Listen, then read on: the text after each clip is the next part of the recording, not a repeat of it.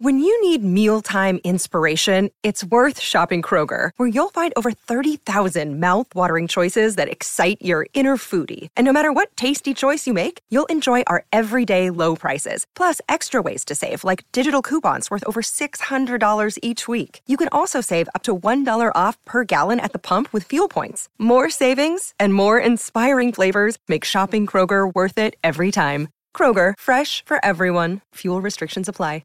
Another day is here, and you're ready for it. What to wear? Check. Breakfast, lunch, and dinner? Check.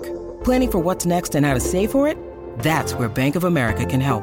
For your financial to-dos, Bank of America has experts ready to help get you closer to your goals. Get started at one of our local financial centers or 24/7 in our mobile banking app. Find a location near you at bankofamerica.com/talktous. What would you like the power to do? Mobile banking requires downloading the app and is only available for select devices. Message and data rates may apply. Bank of America N.A., member FDIC.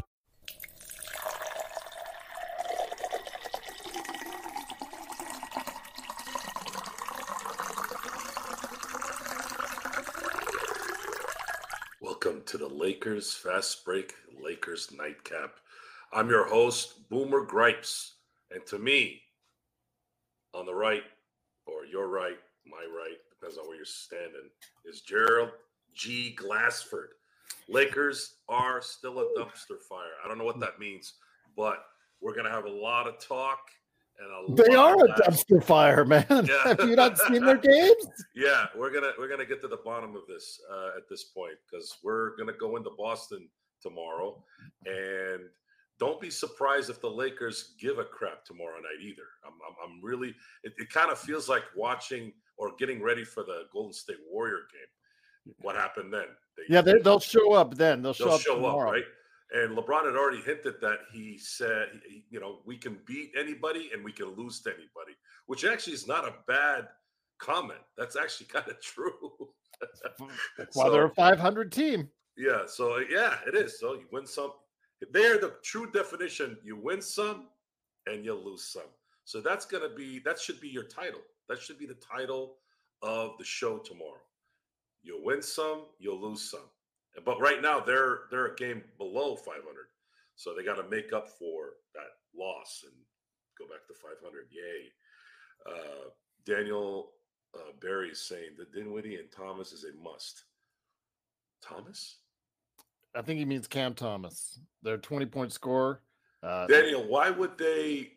Hey, what's up, Eric? Why would they trade Dinwiddie and Thomas to the Lakers? So if you guys are going to have trade ideas, I need to know what's in it for the team that's trading that talent.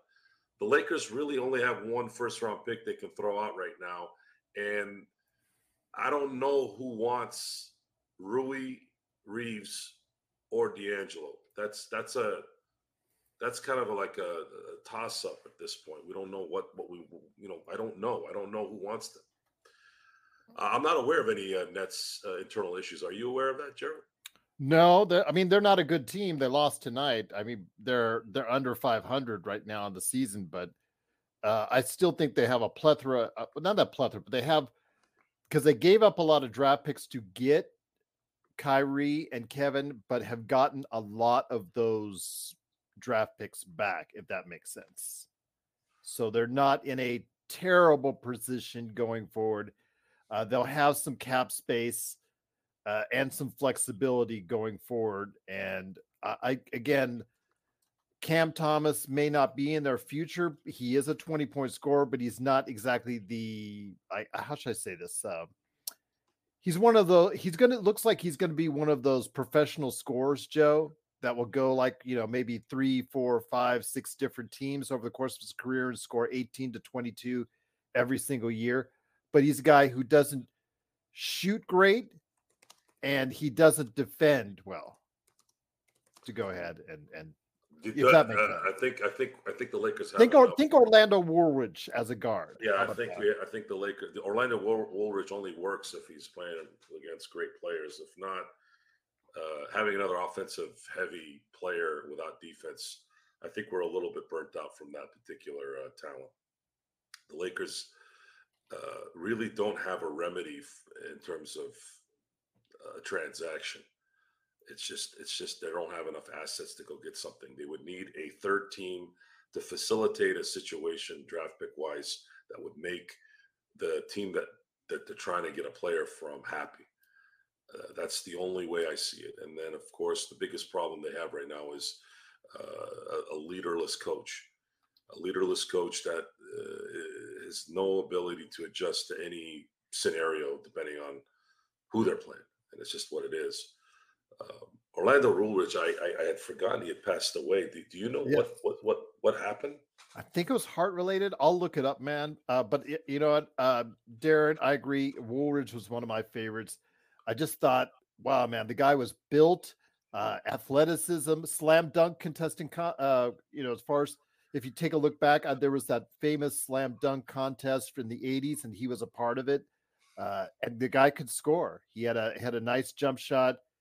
Yeah, he just for some reason, he could get you 20, 22, but then when he came on the Lakers, they didn't utilize him, in my opinion, to the fullest ever, and it just didn't quite work out there.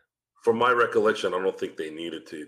They really didn't need him. They didn't need his style of. They didn't need what he could. No, bring. And my dad used to always say all he did was dunk. He's like, oh, Orlando Woolridge, he just dunks. He doesn't do anything else.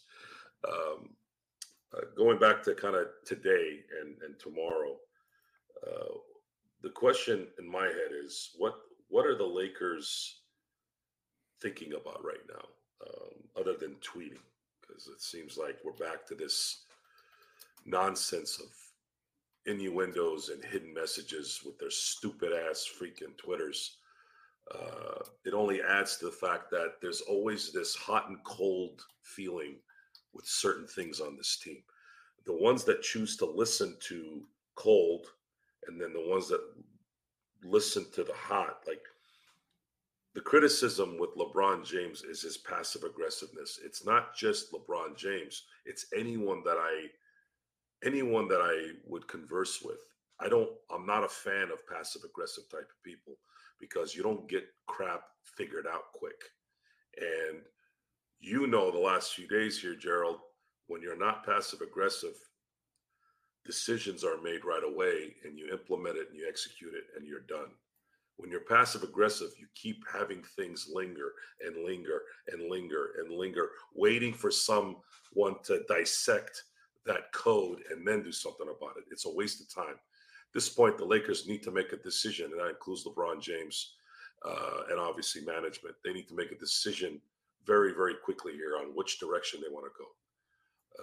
The direction is pointing towards figuring out how to finish the year out and try and get this team in the right path. This year's just does not look like it's going to be that, but they're not. They're going to sit there probably and just hope that this gets ridden, that the ship gets ridden, right? Because they're looking back from last year. They're going, well, we made it. We made a 7th seed last year, and we were able to go to the Western Conference Finals. I guarantee you, that's what they're thinking right now. They're thinking we're going to weather the storm. We'll get into the playoffs. We'll win the play-in at worst case, and then we'll get in and we'll be a threat. That's what they're thinking right now. Well, again, I just think right now there's still a lot. Whatever team that you get, whatever moves you make, you still have Ham as the coach, and that's something I wanted to go ahead and really talk to you about, Joe. Is Darvin Ham? We hear fire Ham as trending worldwide. We've heard complaints from all of our panel members in regards to his coaching all week long, all month long, all season long. This goes back even as far as last season. In fact, before even he coached his first official game, there was people wanting him fired. And it just goes down to it. We see where Milwaukee, a mid-market team, they're making the move and they fired their coach, their rookie head coach, not even giving him a full season, already firing him, putting in Doc Rivers. Now, mind you, that hasn't helped so far, but it's still early. Well, and Anthony Simons traveled on that shot. I can't believe they didn't call that. That was worse than the crab dribble. Yeah. How the hell did they miss that call? He traveled. He took 4 steps. But let me ask you this. They made the move anyways and got themselves a coach, and they're willing to pay 3 coaches. Yet the Lakers are still biding time with Darvin Ham.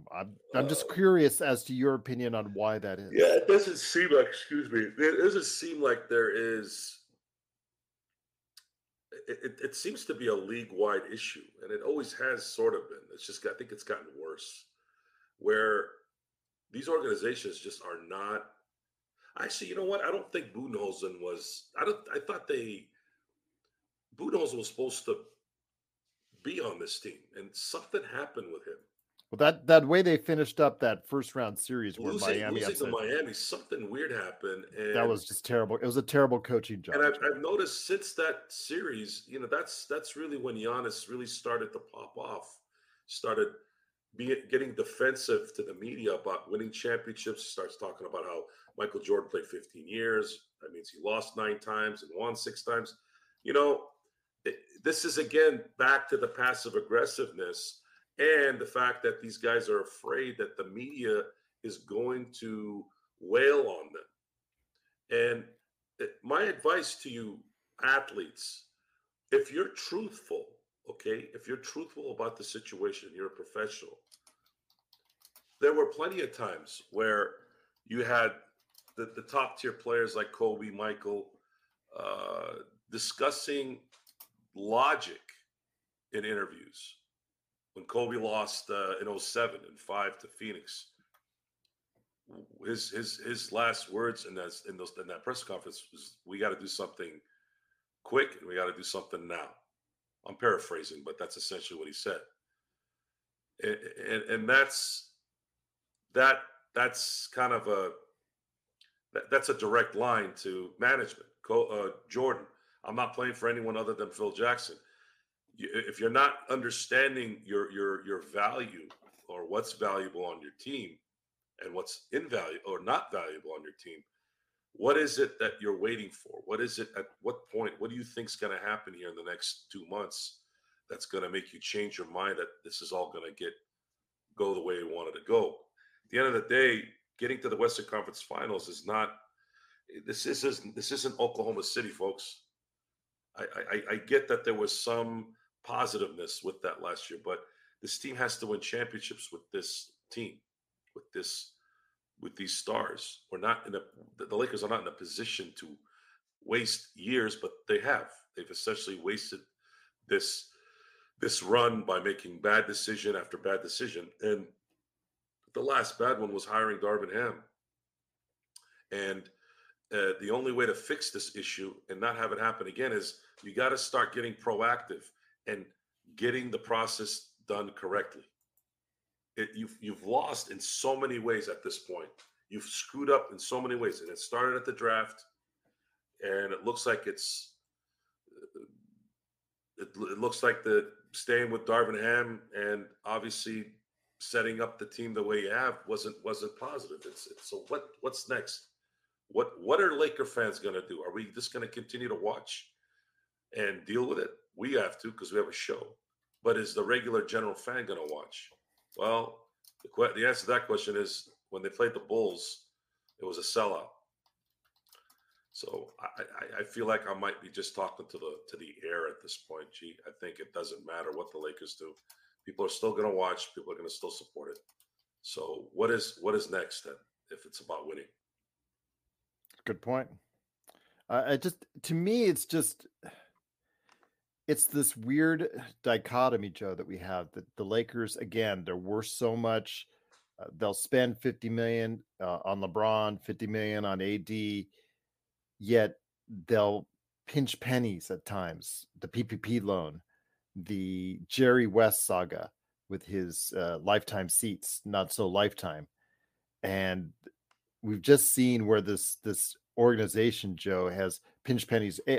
Alex Caruso, they've let players walk because they didn't want to pay the money. Sometimes, in some cases, like Malik Monk, they are just cannot percentage-wise pay as much as they wanted to pay, and they had to let him walk. That one I get, but there are players that they've let go over money issues that they certainly regret to this day.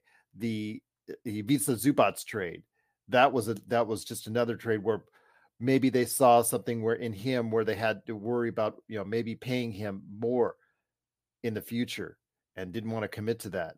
This is Raphael from NBADraftJunkies.com, and you are listening to the Lakers Fast Break. Check out what's been going on with the Pop Culture Cosmos Show and the PCC Multiverse.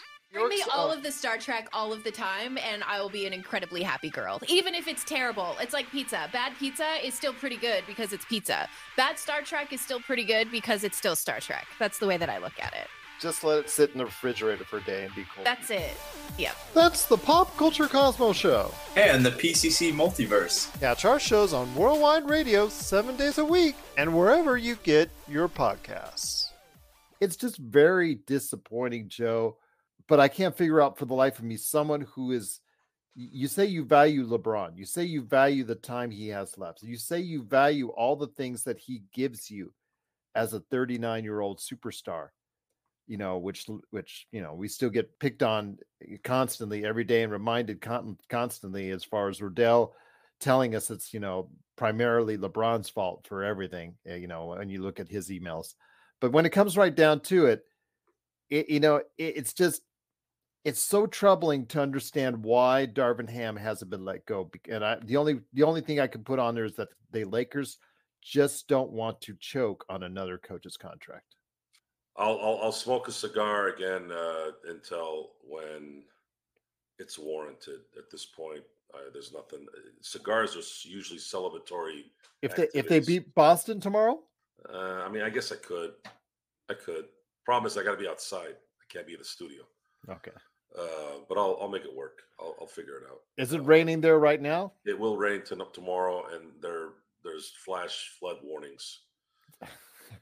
So you guys are asking Joe to be outside smoking a cigar. I got a patio cover. I can be outside. That's not the problem. Problem is I can't work in the rain, which is not good for business.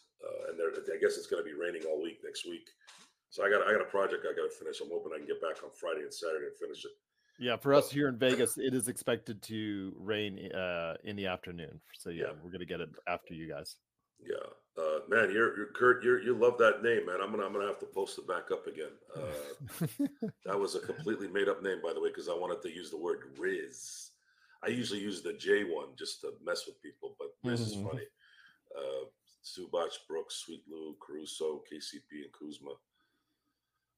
Man, you just depressed me until. Thank you for putting out. But that's exactly my point. All these players, you know, if they valued them enough, could have been kept on, but in every one of these cases, money may have been a deciding factor, which leads me back into Darvin Ham. And I wanted to ask you, I mean, why?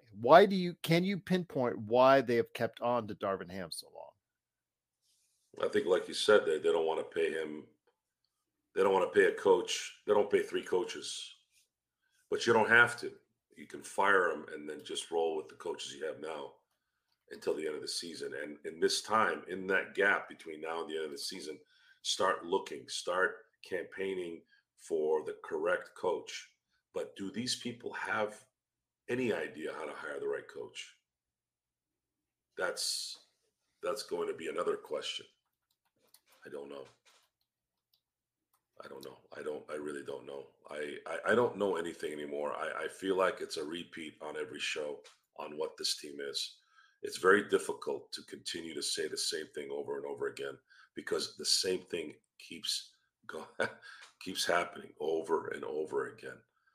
I want to set off to some other tangent at some point here. How can we? Well, let me throw this at you. Do you think the playoff run of last year was fool's gold?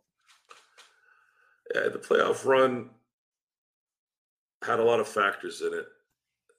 Lakers won game 1 in both series and got momentum in both series. Look, they won 2 series being a 7 seed. That's a pretty crazy accomplishment. That doesn't usually happen. No. But the problem is as soon as they met a formidable team that was cohesive and well coached and all together, right? Because Golden State and Memphis kind of had some weird things going on with their team. They got beat badly. When you get swept, doesn't matter if they're all close games. That's a bad series, which is tough, you know, because You beat Denver, you win the championship. And that sometimes creeps up in my head and it burns. I think about that. Imagine if we had been able to maybe win game 2 and win game 4, tie up the series 2-2. I would feel pretty comfortable with AD and LeBron winning 2 of the next 3 games because they're superstars. But they couldn't stop Jokic and they couldn't stop Jamal Murray because of their inability to adjust the defense correctly. Also, the individual defenses were not. I still think they were gassed as well. The gassed is that's part of it. Absolutely, they were gassed, but we didn't get any help.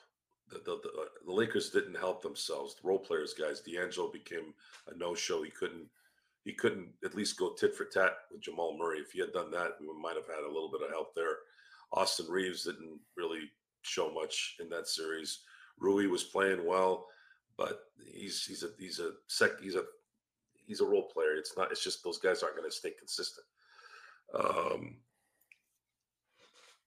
It's just the Lakers ran into the better team. It's just what it is. LeBron was 38. He's 39 now.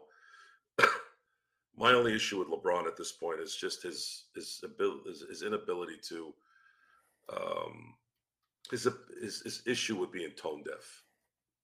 That's always been the issue with LeBron with me. He's tone deaf sometimes. He doesn't get that he's supposed to be a leader, not tweeting hourglasses and BS like that. Like, just can you go talk to your GM? Can you go talk to your owner and say, look, this thing needs to get fixed somehow. How can we make this work? Because it's a layup line back and forth. That means either the team doesn't give a crap, or they're so slow they're not able to close anything out.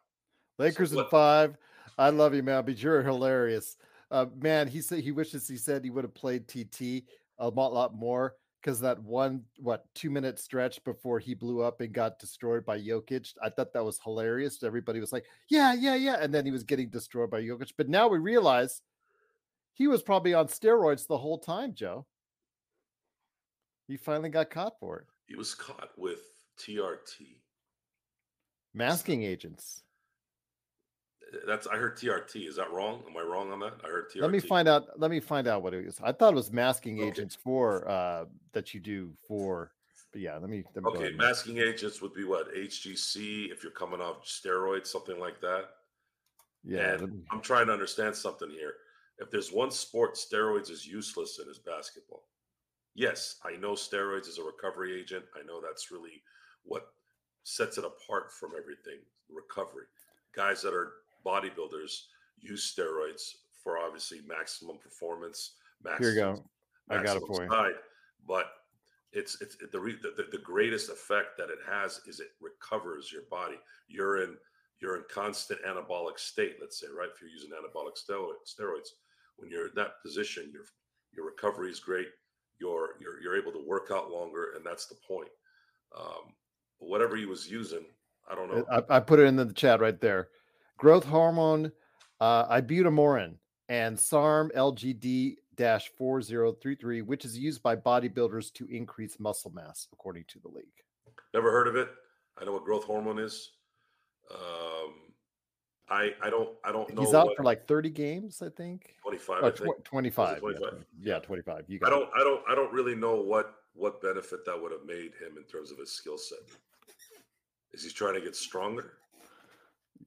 Evidently. He might have been on the roids. He might have been on. No, Kurt. Frank Thomas promotes Nugenics, which is basically it's is that a hormone supplement or something? Pill like water. It's what it is. Okay. It's Thompson may have been on the roids when he was facing off against pile of crap. It's like that 8-hour, whatever the hell it's called, 8 hours energy BS. I've never used steroids. I got close one time, but you're gonna be like Barry Bonds and say, "I was just using a cream. It was just, No. I got close. To doing steroids. But what happens to your body is you might break out in acne. You might piss orange, blood looking type stuff. Some might not feel any effects. The problem for me was I realized if I did do it, I would reach a look that I wanted, but as soon as I got off it, it would be gone. And then then you get into that mindset. I got to get back on it to get it again. It becomes an addictive. When you cycle substance. off, you really just can't wait until you cycle back on. Correct. Now let's say if I was a professional bodybuilder, you can or a professional wrestler. I remember Lex Luger would talk about his cycle, and he said, "I'm on 3 months, I'm off 3 months." I think he might have even said he's on 3 months. Or it might have been 6 months. I think it was 3-3. I think it was 3-3. Yeah. Actually, you're right. So he's on 3 months. He's off 3 months. He's on 3 months. He's off 3 months. And he was able to maintain his physique, which is probably one of the best in wrestling history. What I couldn't understand is what happened to his strength in those days he was off it. That would have been a question I'd like to ask him. Like, you can ask him now. I mean, but he's in a wheelchair. Look what it's done. Yeah, but it does help. He seems pretty content of his life. I don't know. Yeah, you're right. I've seen him in interviews now. It seems like he's more at peace with what he's doing. No, Darren, it doesn't help my hairline because I have plugs apparently. It's so so funny though. His best friend, former business partner, Sting, is finally going to have his last match here in the not too distant future too. That's the irony. Lex Luger is in a wheelchair and Sting is still Dante, I do remember that show. I actually downloaded it from YouTube and put it on my movie catalog. One of those really good HBO special, kind of like it's kind of like the after school special for HBO. And while steroids, some of it is a little embellished in terms of the craziness of it all. Really, the reason why most people really screw up with steroids is they abuse it. They abuse it, and if your body isn't ready for it or able to handle the stress of it, then it goes into a whole different category. I also didn't like the fact that I didn't want my balls to shrink.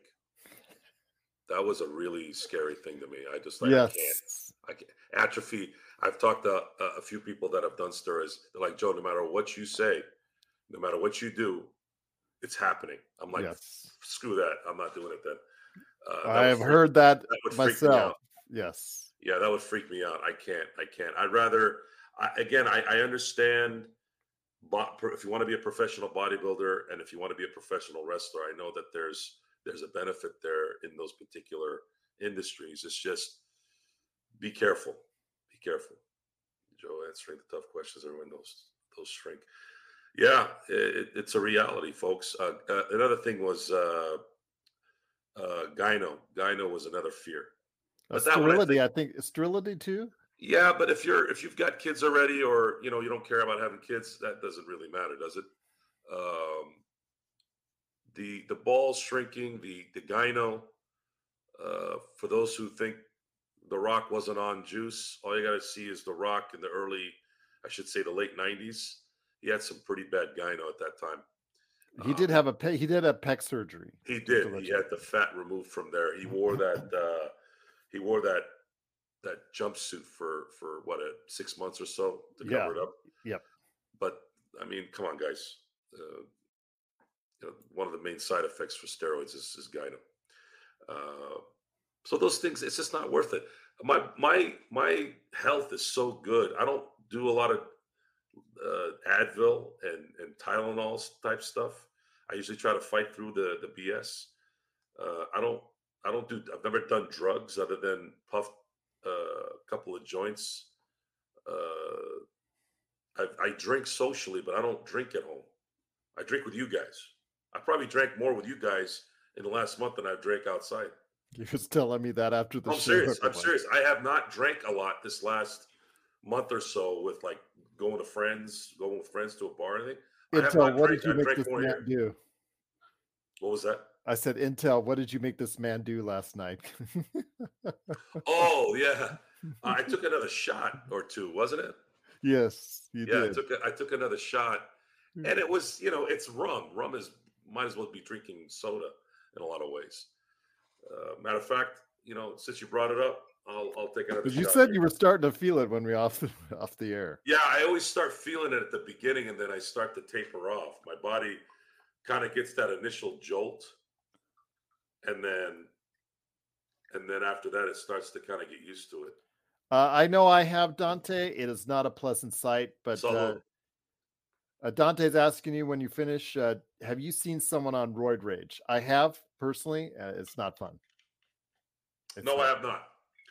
I have not. But my friend Brian Duarte, shout out to Brian if you're watching.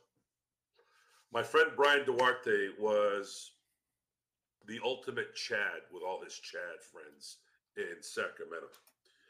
He kind of lived like a gangster up there, sold drugs, did steroids, lifted weights. Basically, again, he chatted up. He was a Chad.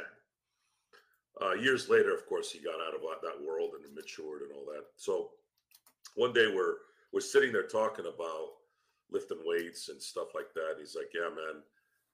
When I was 19, I was doing cycles. I was doing steroids." And he goes, "Joe, I'm not exaggerating when I say this. You literally feel like you can go through a brick wall." And again, being a Chad, these guys were fighting people. God knows what kind of roid rage they had. Some of his friends have passed away, by the way. A lot of that is probably from drugs too. So what ends up happening is that culture, you're on steroids. They're probably doing recreational drugs. They're getting into fights. They're making money. They want to, get all the hot girls. And of course, girls are usually stupid with that stuff. They'll go with the guys that are the bad boys and get themselves in trouble there, right? And my thinking is, I already feel like I can go through a brick wall without it. So now I end up sitting down and talking to my wife. I said, "Hey, what would happen if I got on the juice? Like, especially from what I heard, is it trenbolone, tren, short for tren. Mm-hmm. That stuff makes you irritable." And I said to myself, if I took that stuff, I'd probably get divorced. And my wife's like, I'm out. Like, if you were on that, I'm out. Sorry, I didn't mean to say that's say cool. Curse Trenbolone acetate, right? Yeah, because I hear that that's some of the best stuff that you can take. I go, yeah, I'd probably get divorced. At that point, my wife would be justified because I'd be a madman. Trembolone sandwiches. I always hear that whenever somebody posts some kind of workout video on YouTube, you can always count on YouTube comments, no matter if he looks natural, if he doesn't look natural, doesn't matter. Hey, that's not natural. He's on a Trembolone sandwich. So yeah, if Joe does 2 shots, $50 tonight. Come on, really? Right now, 2 more shots? For real? Intel? Here we go. Gotta pay the bills, baby. So funny how Lakers in 5 just dropped TT, and then it went down from there on steroids. I gotta make sure. Well, it's a hot topic right now. So a lot of the these famous YouTube guys right now are willing participants and braggarts of the juice. Dante, I stopped drinking a long time ago. It was just not going to go in a great direction for me. So I just said, you know what? Can't do it. I'm not going to stay with it. But I will drink in honor of you guys as well. Cheers. Water. Tomorrow I'll bring out the hard stuff. I'll bring out some chocolate milk. Okay. Should we punt this season as you have talked about, Gerald, repeater tax evasion? I don't know. Darren, I'm going to put it this way. You guys mock me for it, but you sit in there in that boardroom. Let's say and thank you, Intel. We see it. He did drop it, by the way. Let me ask you, Joe. We're in that boardroom. If we are in that boardroom, these are things you have to consider. Do you try to upgrade with players that will only get you so far among the margins, Darren? Or do you, if you see a pathway to a more flexible future. What is the smarter way? What is rationalize, everyone? Rationalize. What is the smarter way? Darren, thank you for the super chat. Truly appreciate it. It is very much welcome and appreciated. And Intel, absolutely, truly cannot thank you enough. You guys are most kind and truly a great part of what we do here at the Lakers Fast Break. But when I say that, I really thought about it after Bobby Marks talked about it about a little over a week ago.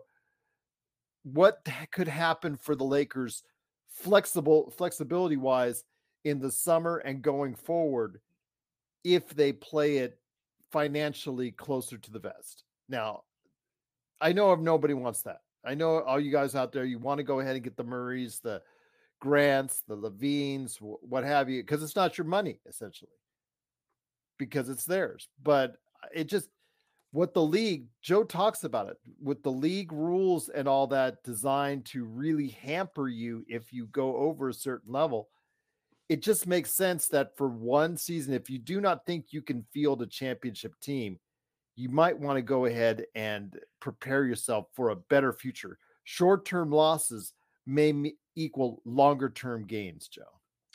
I think that the parts are off too. I don't think Rob Pelinka can consistently year in and year out manage this team. I think he's in over his head. He makes one step forward and then two steps back, and then he doesn't really step forward again and goes a step back, and then maybe he might take a half step up. It's too inconsistent. We need some kind of stability in that position. We're talking about a GM who did some good last year during the trade deadline, and the results were pretty promising considering a 7th seed went to the Western Conference Final. But as soon as the season ended, it went back to bad Rob. He butchered the draft, not only in the first round, but he also screwed up in the second round, which is usually their forte. And then he did sign everyone, and we did give him credit for that. But the problem is he signed the wrong players. And, of course, the coach before then was the wrong pick again. And this is it's not going to work. It's not going to work. There's nothing we can do about it anymore. There's nothing else to say anymore. This team needs to get gutted, and you need to bring somebody that knows what they're doing from a player personnel standpoint and how to build a basketball team. You have Bob Myers out there walking around, not having a job, enjoying his life right now, probably getting a little bit of a break. That's the perfect candidate to bring to the Lakers. Someone who knows how to build a championship team. So let's say, though, that the Lakers get outbid and Bob Myers goes on, attaches himself to another team. Who else, Dante is saying, besides Bob Myers available? And then you might want to look at who are the number 2 guys for some teams that really have set themselves up as well. Like who's under Sam Presti, or who's under, whoever you admire out there as a GM or as an executive. Who are their number 2 guys that you might want to go ahead and utilize because they will follow a successful formula, Joe? In case you can't get Bob Myers, that might be something you want to think about as well. Just throwing it out there. I'm just throwing it out there. Yeah, you want to look at Oklahoma City and what's going on there in terms of secondary type decision makers that will the dream job would be to be a Laker player person or a GM. I don't know enough of the under the apprentices of Presti or Amori. Let's give Morey some credit here. We were on him at the beginning of the year for doing what he did with James Harden, but he did hire Nick Nurse, and that might have been executive of the year decision considering where they're going. Now I know that Embiid hurt his knee, but I'm not talking about freakish things like that. I'm talking about the Philadelphia 76ers. If Embiid can get through this little thing, they have a very good chance of making a run here. Plus, they have flexibility, Joe. Plus, they have flexibility. Plus, if they need to go get one more guy, let's say it's not a secondary or a role player. Let's say they want to go after a third guy. Let's say if something materializes, maybe they go after Levine. Maybe they feel like if we get one athletic player on top of Maxey with Embiid, maybe that might be the tilt. Because look what happened with what's his name? Who was the guy that got? God, I can't believe I'm blanking here. He went from Orlando to Denver. Jeez, I can't believe I'm drawing. Oh, Aaron Gordon. Aaron Gordon. So Aaron Gordon, Zach LaVine reminds me of Aaron Gordon. Aaron Gordon. Aaron Gordon was the number one option in Orlando, and they didn't really go anywhere. And they tried to make it work. They did everything they could to accommodate him, but he's not that guy. He goes to Denver, and he's that piece. He is that piece that fits in the big puzzle. You know, he's that one little piece on the edge that needed to get filled in. And you got Michael Porter Jr., then you got KCP. You know, you got these guys that just kept fitting their roles perfectly. And Aaron Gordon was that guy. So now imagine if you have a healthy Zach LaVine with that kind of athleticism, with a healthy Embiid, and you got Maxey there. That's the one that might tip you to where you can get to the finals. Because you look at it. Well, I'm just saying, you look at it. OKC, Joe. I'm sorry to interrupt. My apologies. You look at OKC. They have set themselves up for a decade with all the picks. They've got young talent, and they're good now, Joe. And this, I mean, that's the epitome of what you want your franchise. I mean, those OKC fans are going to be in for a treat for the next decade. No, Alan, we can be greedy. This is the LA Lakers. We've discussed this before. If you want to call it obnoxious, if you want to call it entitled, as non-Laker fans viewing us, you have every right to look at it that way. When you've won 6 NBA championships in the last 24 years, that's a quarter of this. A quarter of the 24 years you've won a championship. Hey, man, 25%. It's just what it is, guys. We're greedy. You know, we're not the Dallas Cowboys. We're not the Dallas Cowboys. We're not, the San Francisco 49ers. And I know they're going to be in the Super Bowl here in about a week and a half. But, they haven't won squat since 1994. The Lakers, they win. We win. Lakers win. Frank says OKC got hella lucky. Everything turned out positive. No, it's not hella lucky, folks. It's not hella. No, you can't. Sam Presti's sharp, man. Sam Presti you can't build 2 possible championship contenders on luck. This is skill, guys. In a lower end market. And Presti was not drafting number 1 overall picks here. He was picking the right guys at 4, at 2. He knew what he was doing. At 7 in the teams. Serge Ibaka too. Where Presti screwed up, and I don't know necessarily if it was him. Could have been the owner. Might have been the ownership. And it was the worst situation that could have come about. Also, in the 2012 finals, James Harden played so bad that it gave him a false sense of like his worth at that point. It was a bad taste. It was a bad decision on Oklahoma City's part to evaluate James Harden based off 5 games. That was the screw up. And where they screw up is they didn't pay him the max. Had they paid him the max, you would have had James Harden, Russell Westbrook, and Kevin Durant possibly messing up the Warrior dynasty, because James Harden would have gotten better. And James Harden would have stayed in Oklahoma City if you give him a max contract. And you had Serge Ibaka. You had Jeff Green. You had Westbrook. When he was decent, when he was good. No, you had a team ready to go, guys. You had a team ready to go. Now, Steven Adams. You had a young Steven Adams. Was Steven Adams on that team? Yeah, that's where he was drafted. Okay, yeah. So you got a stacked team. You kept drafting talent after talent after talent, but what did they have to show for it? 1 finals appearance? Yeah. A 3-1 blown lead against the 73-9 Warriors. At the end of the day, you have to you have to at least win some championships to solidify your genius. Presti's really good at what he does, and they're a superstar away to getting that. And so if you can't get Bob Myers, we're just only suggesting maybe there or another successful team. You look at whoever is the number 2 guy running that operation. who in the NBA has, other than Presti, has been able to run their player personnel business really, really well? Who do you guys admire? Can you say the Celtics? You could say the Celtics. You could say the Celtics. You could say Denver. I mean, really, it's all tied to success, right? Yeah. You know, so what do? You're not going to go get Brad Stevens from the Celtics. Do you have somebody? Are the Lakers, being the nepotism junkies that they are they going to go interview the apprentice to Brad Stevens?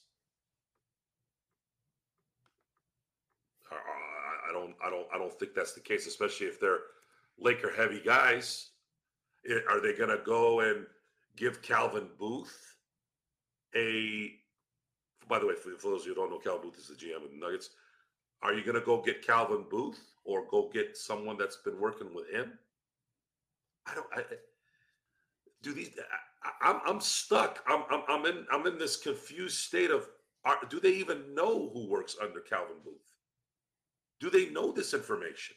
Because they're all supposed to be connected within each other in the NBA. They're all supposed to know. Are they really? Do they really know? I know that Rob Pelinka knows who Calvin Booth is, but does he know who's got value around him? And he's not going to go search for his replacement. This has to be a Jeannie decision. She's the owner. Or is she going to talk to Kurt Rambis and his wife? The hell does Linda know about Calvin Booth's inner circle, or Presti's inner circle, or Brad Stevens' inner circle? What does she know? You're asking Rob Pelinka to help this team. How? We need him gone. Therefore, whoever's above him is the one that needs to go look for this. Jeannie's not going to be in gyms and in these GM. Does she go to GM meetings? Does she go talk to these people? Or is she too busy taking pictures on the beach on how she's getting married and all that horse crap? I mean, let's get real here. There is no other way, folks. Jeannie and the Buss family have had a wonderful run since 1979. I believe it's time to go.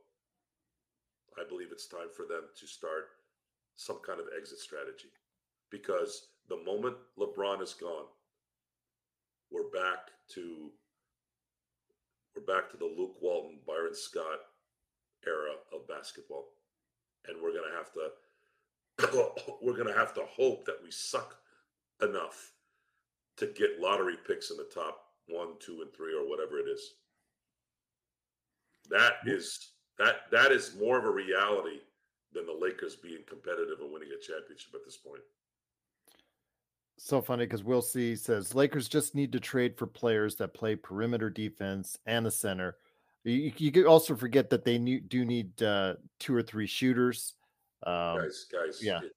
So where shall I start? We already know what we want. We already know what we need. We can't.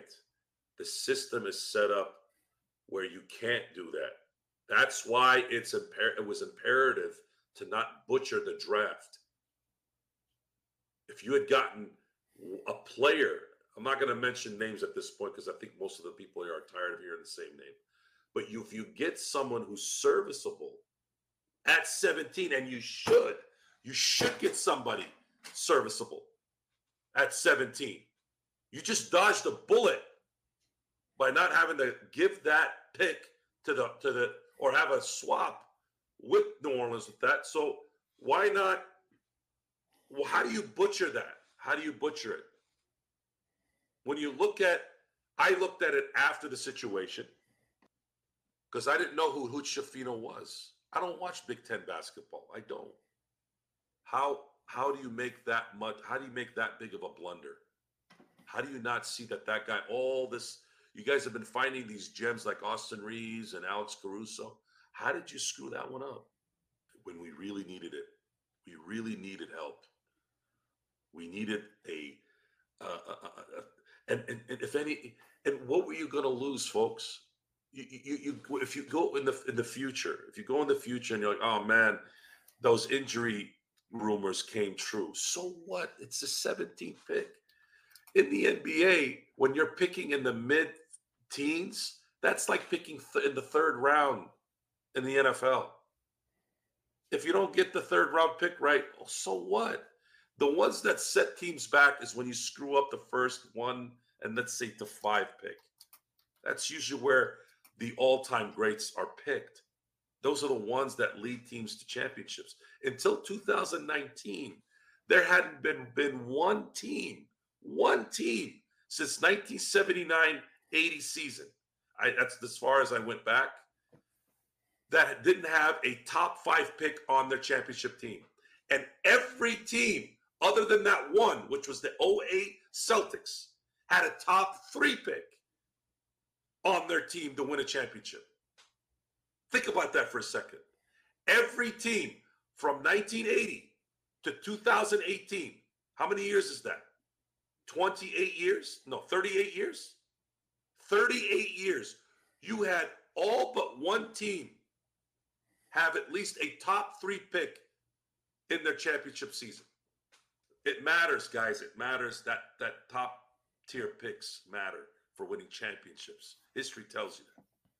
You pick 17, you pick the best player that you can get. If he's going to be, if he might blow off his knee on the summer, so what? Take the chance.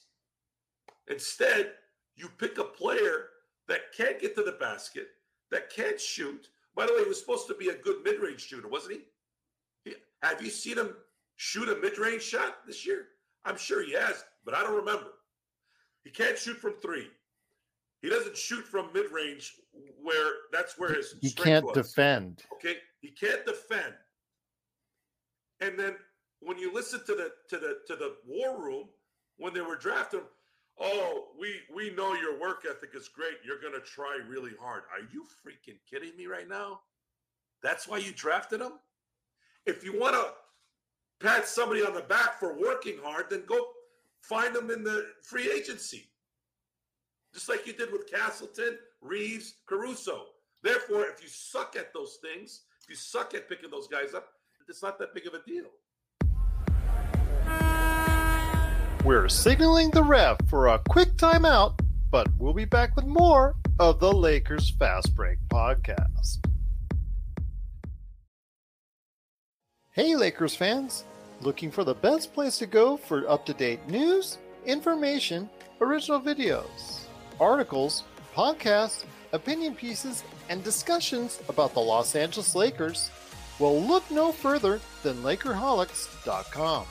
With a legion of followers always there talking about everything Lakers and the NBA, there's no better place to go to share your fandom as the team heads toward another championship run. So stop by and be part of the conversation today at Lakerholics.com. Look, the Kobe Bryant situation, you have to factor in the time too, Darren. You know, when we talk about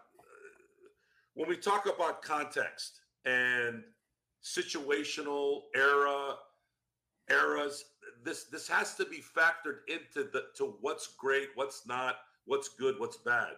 Kobe Bryant in 1996 was the first ever. He was the first perimeter player to come out of high school to the NBA. First. Every other player was a big. Moses Malone, Spencer Hayward, Kevin Garnett. They were all bigs. Kobe was the first perimeter player, and he got a lot of flack from like even Phil Jackson. Phil Jackson, I remember there was an interview with Phil Jackson. He's like, 18-year-olds don't belong in the NBA. Like, he wasn't even like hesitating. He was like straight, like cutting it. The irony in there is hilarious, considering he ended up coaching him 4 years later. But and of course he wanted him traded because he wouldn't listen. Well, FYF brings up a good point about Jaime Jaquez. He fell in the draft after a bad senior season, but Cam Whitmore was the guy that was dropping on draft night because supposedly injury status or bad interviews or combination of both. And Darvin Ham earlier this week said they worked out Cam Whitmore in advance of the draft, Joe. And he said he was going to be a truly special player. And he fell right into the Lakers' lap and they let him go by. You had Victor, Brandon, and Scoot. And then you had Cam Whitmore. Cam Whitmore's in the top 5, was in a lot of people's top 5. The Rockets were contemplating picking him over Thompson. There was discussion of it. And the fact that they got him with their second pick in the early 20s, wow. And he's playing better than Thompson. Look how their team progressed, picking 2 players that work. And of course, they were fortunate enough to get Udoka as a coach. I know there's a lot of luck involved in this too. Like, you can't know this. It's hindsight's 2020 to some degree. You and I were shouting. But guys, and you know what the sad thing is, G? I don't know. I didn't know anything about this. This is pure just watching basketball and seeing things. Like, I can't figure out. I don't have scout. Like, imagine if I had a scout. Imagine if I was a scout. Imagine if I was a GM. Jeez, man, maybe I should have done this for a living. But I had watched hours of the top 25 players in the draft so I could figure out what the Lakers might need in advance of that. And Whitmore, I didn't even think was going to be anywhere near where the Lakers would be picking. He was that good to me. Dante, Raphael Stone is the GM in Houston. It's always going to look like, oh, now you say something, but we didn't. We said it before. It's right there. It's right there on YouTube. On the tape. That's the thing that kills me. There's nothing worse. I hate being right because it's depressing. You're sitting there and you're going, oh my God, you gotta draft Dan Marino. Now I'm just using this as an example. You got to draft Dan Marino. If you don't draft Dan Marino, it's going to be a mistake. And then you don't draft Dan Marino, and you end up not winning a Super Bowl for 26 years because of it. You don't draft competent, athletic, best player available role players at the very least. It's just mind-boggling to me. I don't know. And that's the other problem. JHS should have stayed in Indiana for 3 years. He might have been actually a serviceable basketball player in the NBA if he had stayed in Indiana. Is he going to get better, G? Do you think this guy has the skill set to surprise us? Not with the Lakers. It doesn't matter. It doesn't matter. We don't have time to wait. Yeah, This wasn't a waiting thing. You needed a ready-made player. Regardless. Okay, JHS is going to be good in 3 years. Still wouldn't have drafted him. Get the guy that can contribute right away. They screwed that up. And then they got a second-round pick that I was never really happy with. I know Stone was pretty, he's like, the position that he was in, he was good, but I have seen nothing from him, not even a speck of something. Castleton's shown me more in his short stints than he has. I'm not impressed with either pick, Lewis or JHS. They've both been busts in my eyes so far. I mean, when it comes right down to it, Lakers in 5 says if we got Cam, would he even give any minutes with Ham as coach? I think the way that you saw him play and the way I've seen him play, it would have necessitated, just by the sheer amount of injuries, he would have taken advantage of whatever time that was given to him. So where by now he would probably be a regular part of the rotation. And unfortunately he's been stunted too, because there's no leadership. There is no coaching him. That probably plays a big part. So Triple J in Miami, Does he play well here? We're never going to know. Does he really make a difference? See, the difference between Triple J or Kobe Buffkin, whatever those guys were doing around that time, who we were going to pick, who was going to be good, right? All those guys, one thing we did know, and this is something that you don't need coaching. You don't need coaching here. You cannot teach lightning speed and athleticism. And this guy played at Villanova. This guy played for a top tier team for the last 10 years. Villanova, top tier, top 3, top 5 program. And he's athletic. And he's got a little bit of a chip on his shoulder. Man, you could use that. Imagine him playing next to LeBron, running a fast break with LeBron, playing with AD, getting that. It's just so many factors into it. I don't understand where the thinking was there, and it just keeps compounding over and over again. It's like mistake after mistake after mistake. So at what point are you going to stop making the same mistake? Your team is worth $10 billion. It might be worth 12. Don't give me your money BS. You could go to any bank and you leverage that team to get any kind of money you want. Any kind of money you want. You could go to a bank right now and ask for $1 billion. You could sell shares and still own the majority of the team. You could go to a bank right now. Jeannie, I know it's not smart business, but are you going to take this team with you to heaven or hell or purgatory?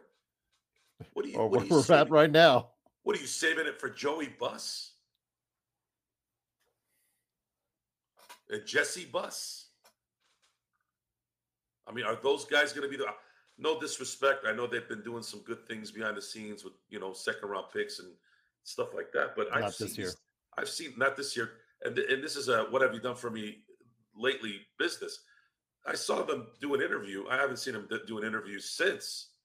I don't know if they got better. I mean, I remember I've screwed up interviews when I was their age, but I got better. I made sure I got better. They did a speech. What was it? 2009. I thought I was listening to my wife's occupational therapy students. Like, really? They just put this poor kid in front of the world and like, really? This is your representative? They put Michael Strahan. What the hell was he doing? It didn't even look like he knew what was going on. Just I don't know. It's just no one prepares, no one practices, no one wants to be good, no one wants to be great, it seems. They just want to use excuses, go drink wine and sleep, apparently. What if Jay Moore has influence on this organization? I don't think Jay Moore has influence. What if he does gain some influence? What does Jay Moore know? Jay Moore has been spending more time at Jack in the Box than actual gyms here, guys. Come on. Okay. Does anybody remember his sports talk show? Really? He is a fantastic. He filled in for Jim Rome fantastically, so well that he got his own show. He's hilarious. He's good. He's funny. But folks, this isn't a comedy show. This is National Basketball Association. It's the greatest league on the planet. Despite what Greg Popovich says, why does it say world? The numbnuts, it's the greatest, it's the number one league on the planet. You win the championship in the NBA, you're the best in the world. Okay? Not Barcelona, not some Euro league in Slovenia, okay? Or Brazil or Argentina. But no one is going to say that to Pop, right? Because he's a legend, right? I'll say it to him. Screw it. Some people need to be humbled. A lot of times these guys, they get their ass kissed all day, every day. Even when they suck, they get their ass kissed. No. When you're wrong, folks. Doesn't matter how cute you are. Doesn't matter how much power you have. Doesn't matter how good you are. Popovich hasn't won dick in 10 years. So what has he done? What have you done? What has he done lately? Except lose. and lose more and lose more. I'm not impressed. 10 years of losing. What am I supposed to do? Kiss the ring?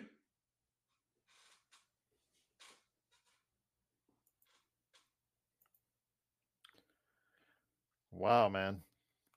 Great show. Well, it's Don't you owe Intel another shot, I think, for him? Yes, I do. Actually, thank you. Yes. I wanted to wait a good 10, 15 minutes. Okay. Because I think the Intel, are you still there? I think he might be asleep. Intel, where the hell did you go, man? Might have passed out. The second time you guys have passed out. Okay, since we're here and we're going to talk about the time, are you guys happy with the 11 o'clock start? The reason why I'm doing a nightcap at 11 is because when we start watching games on the West Coast again, our show's going to end at 10, or our show starts at 10 after the show, after the game.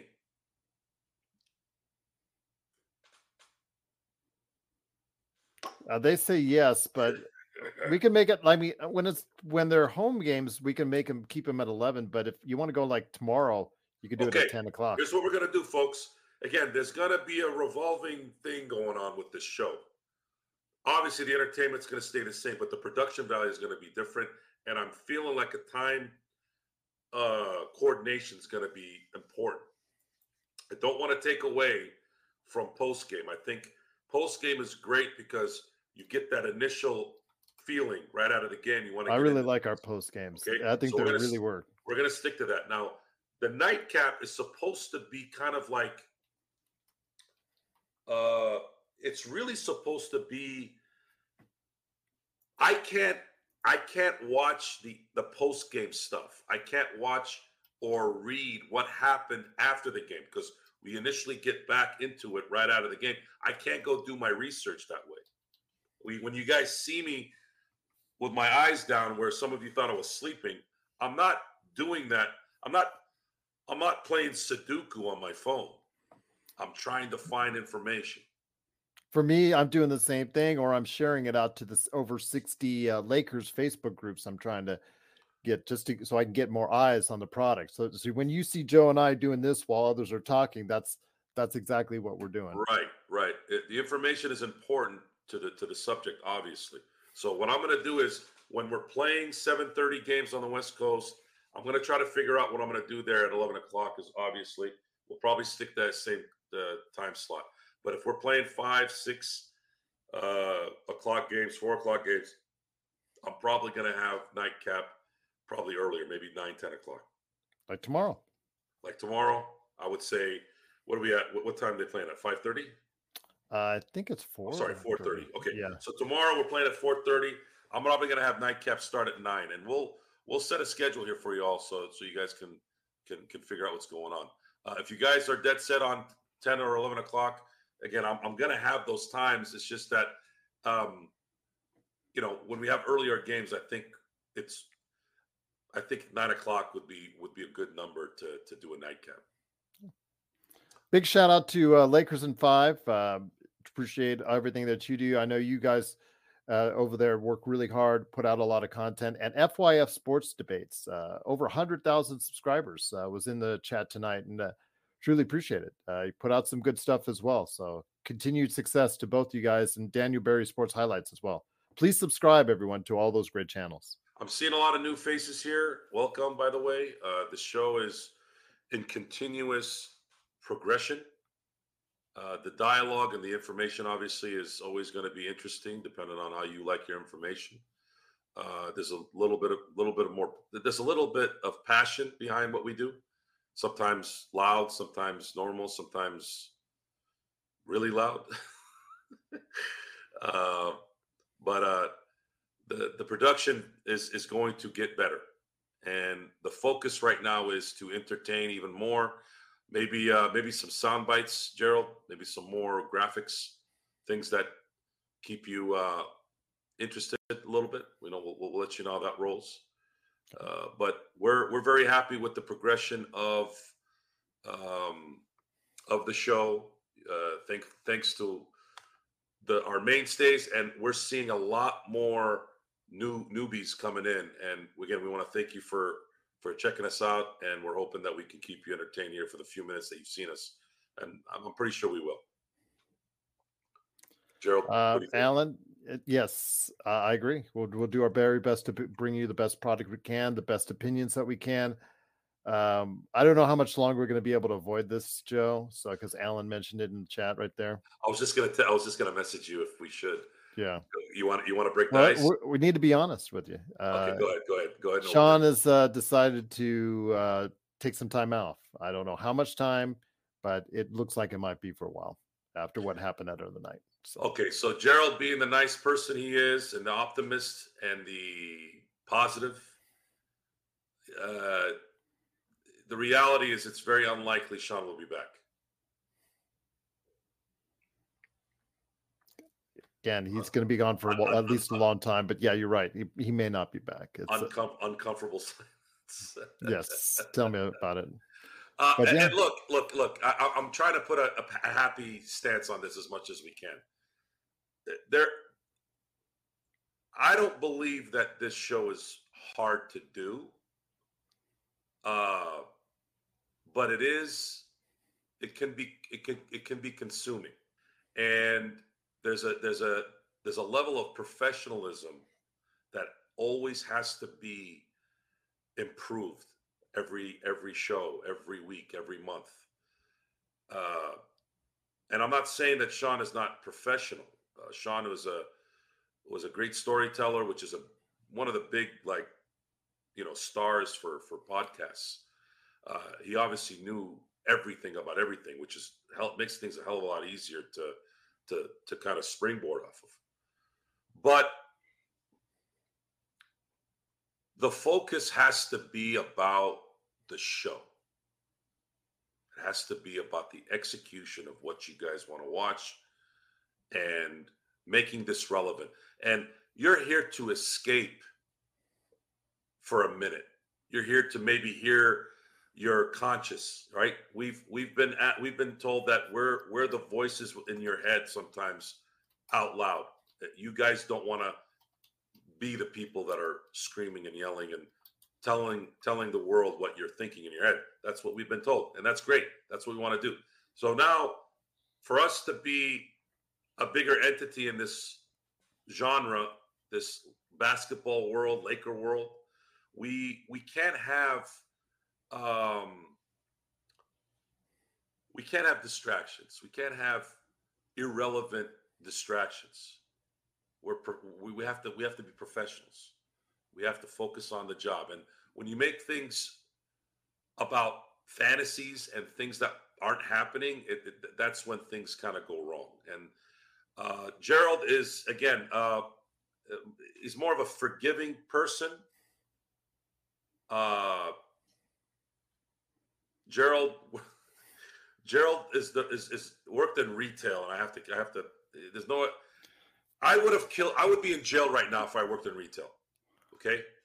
I didn't work just in retail. I worked several other different occupations. Look, you worked in retail. It's anybody who survives retail, as long as you worked in retail, has the patience of a god.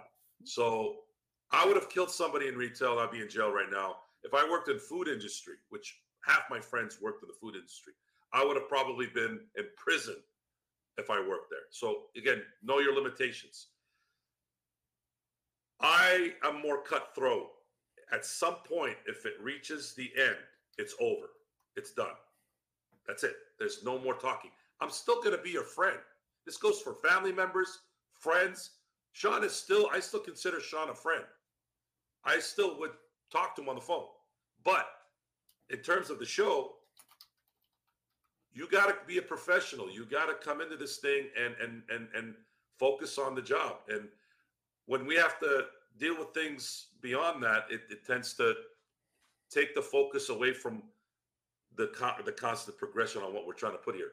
That's it.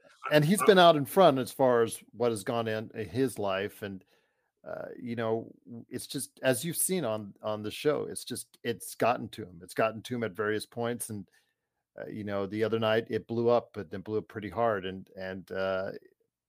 he just decided it's not to be for now. And we said, we wished him all the best. And hopefully we can still be friends and hopefully one day that, maybe we can sit down and talk and hash this out.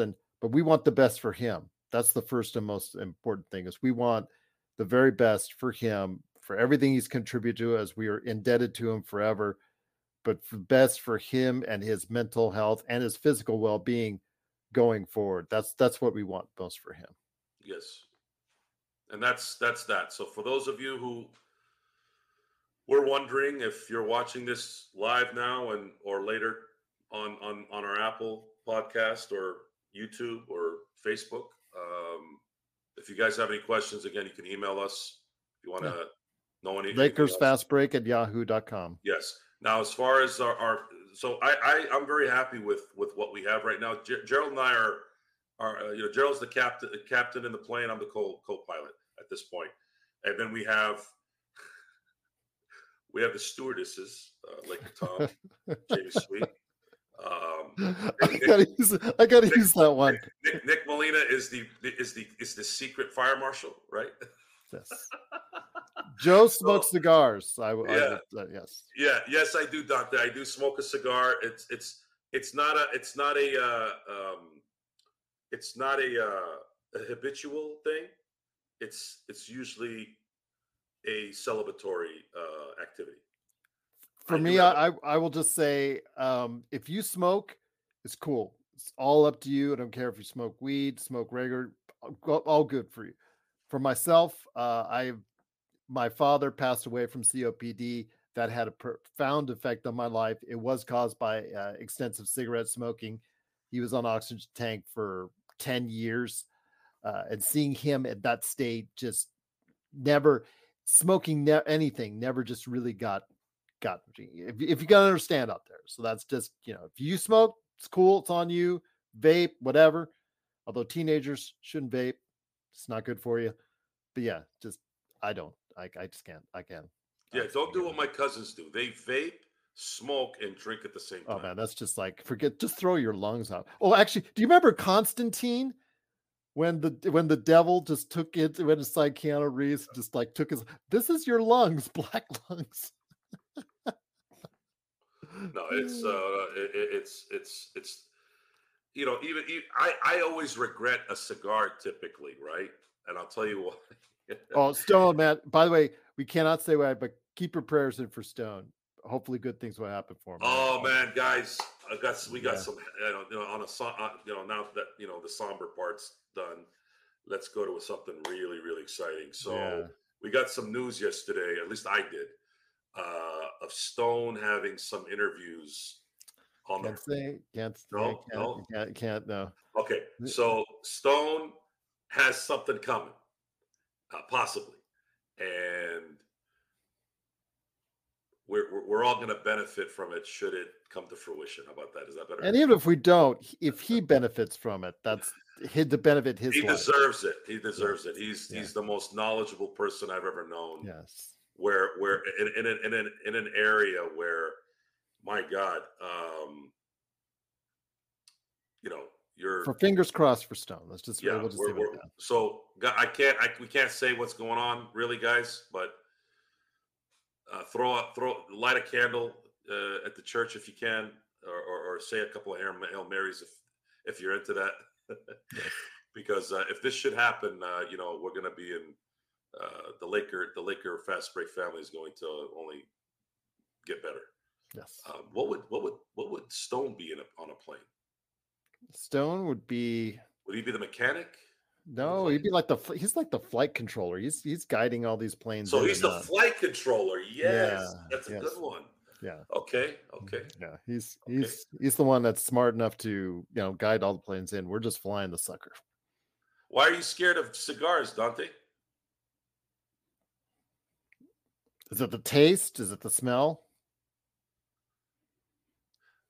For me, it's the aftertaste typically.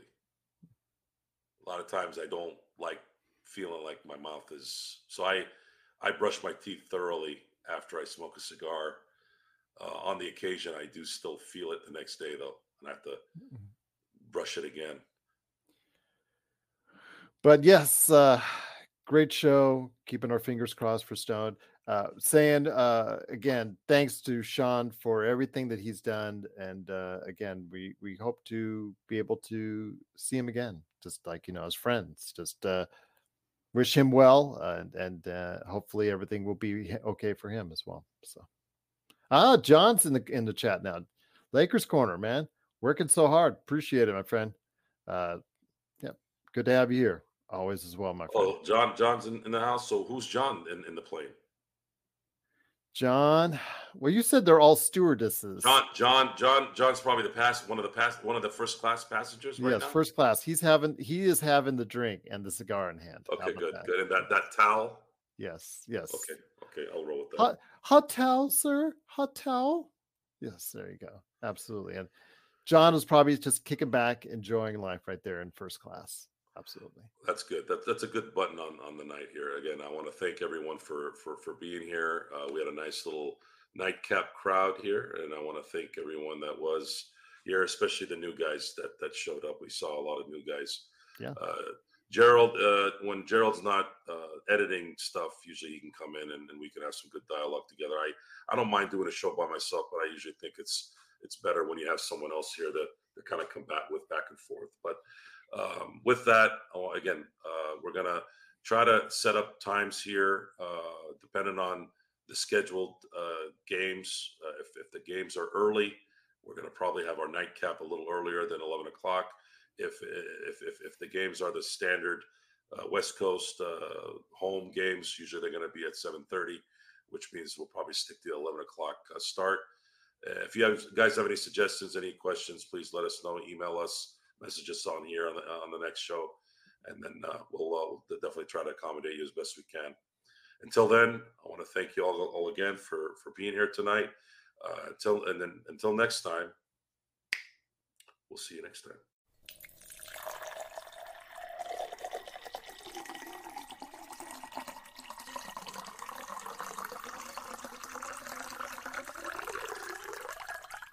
Good evening, everyone.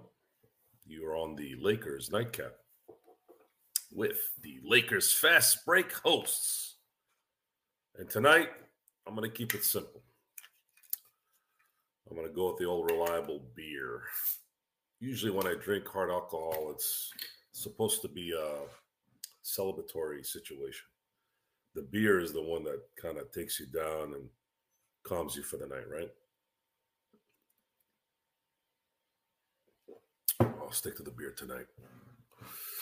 So for those of you who weren't on the post-game show tonight, I'm going to go over a few things from the game tonight, especially for those who hadn't watched the game. The Lakers lost tonight, 138-122. I didn't think the Lakers would have a worse game than they had last night, but they actually did. Tonight was a unmitigated disaster. I would say probably one of the worst performances of the year, which says a lot because they've had a lot of those performances. And it just looks like they're going to be on track to go 2-6 on this Grammy road trip, which unfortunately, I predicted that particular record. So they're going to face Boston on Thursday, and then the last leg of the trip is going to be in Charlotte. I'm sorry. They're going to face the Knicks after that, and then they're going to face the Charlotte Hornets after that before they have to come home and play Denver, and then right after that night, play New Orleans. So, yeah, it's looking pretty bleak, folks. We as a Laker fandom have run out of complaints. I think we've gotten to the point where we've complained so much we've almost run out of gas. We're just too tired to complain.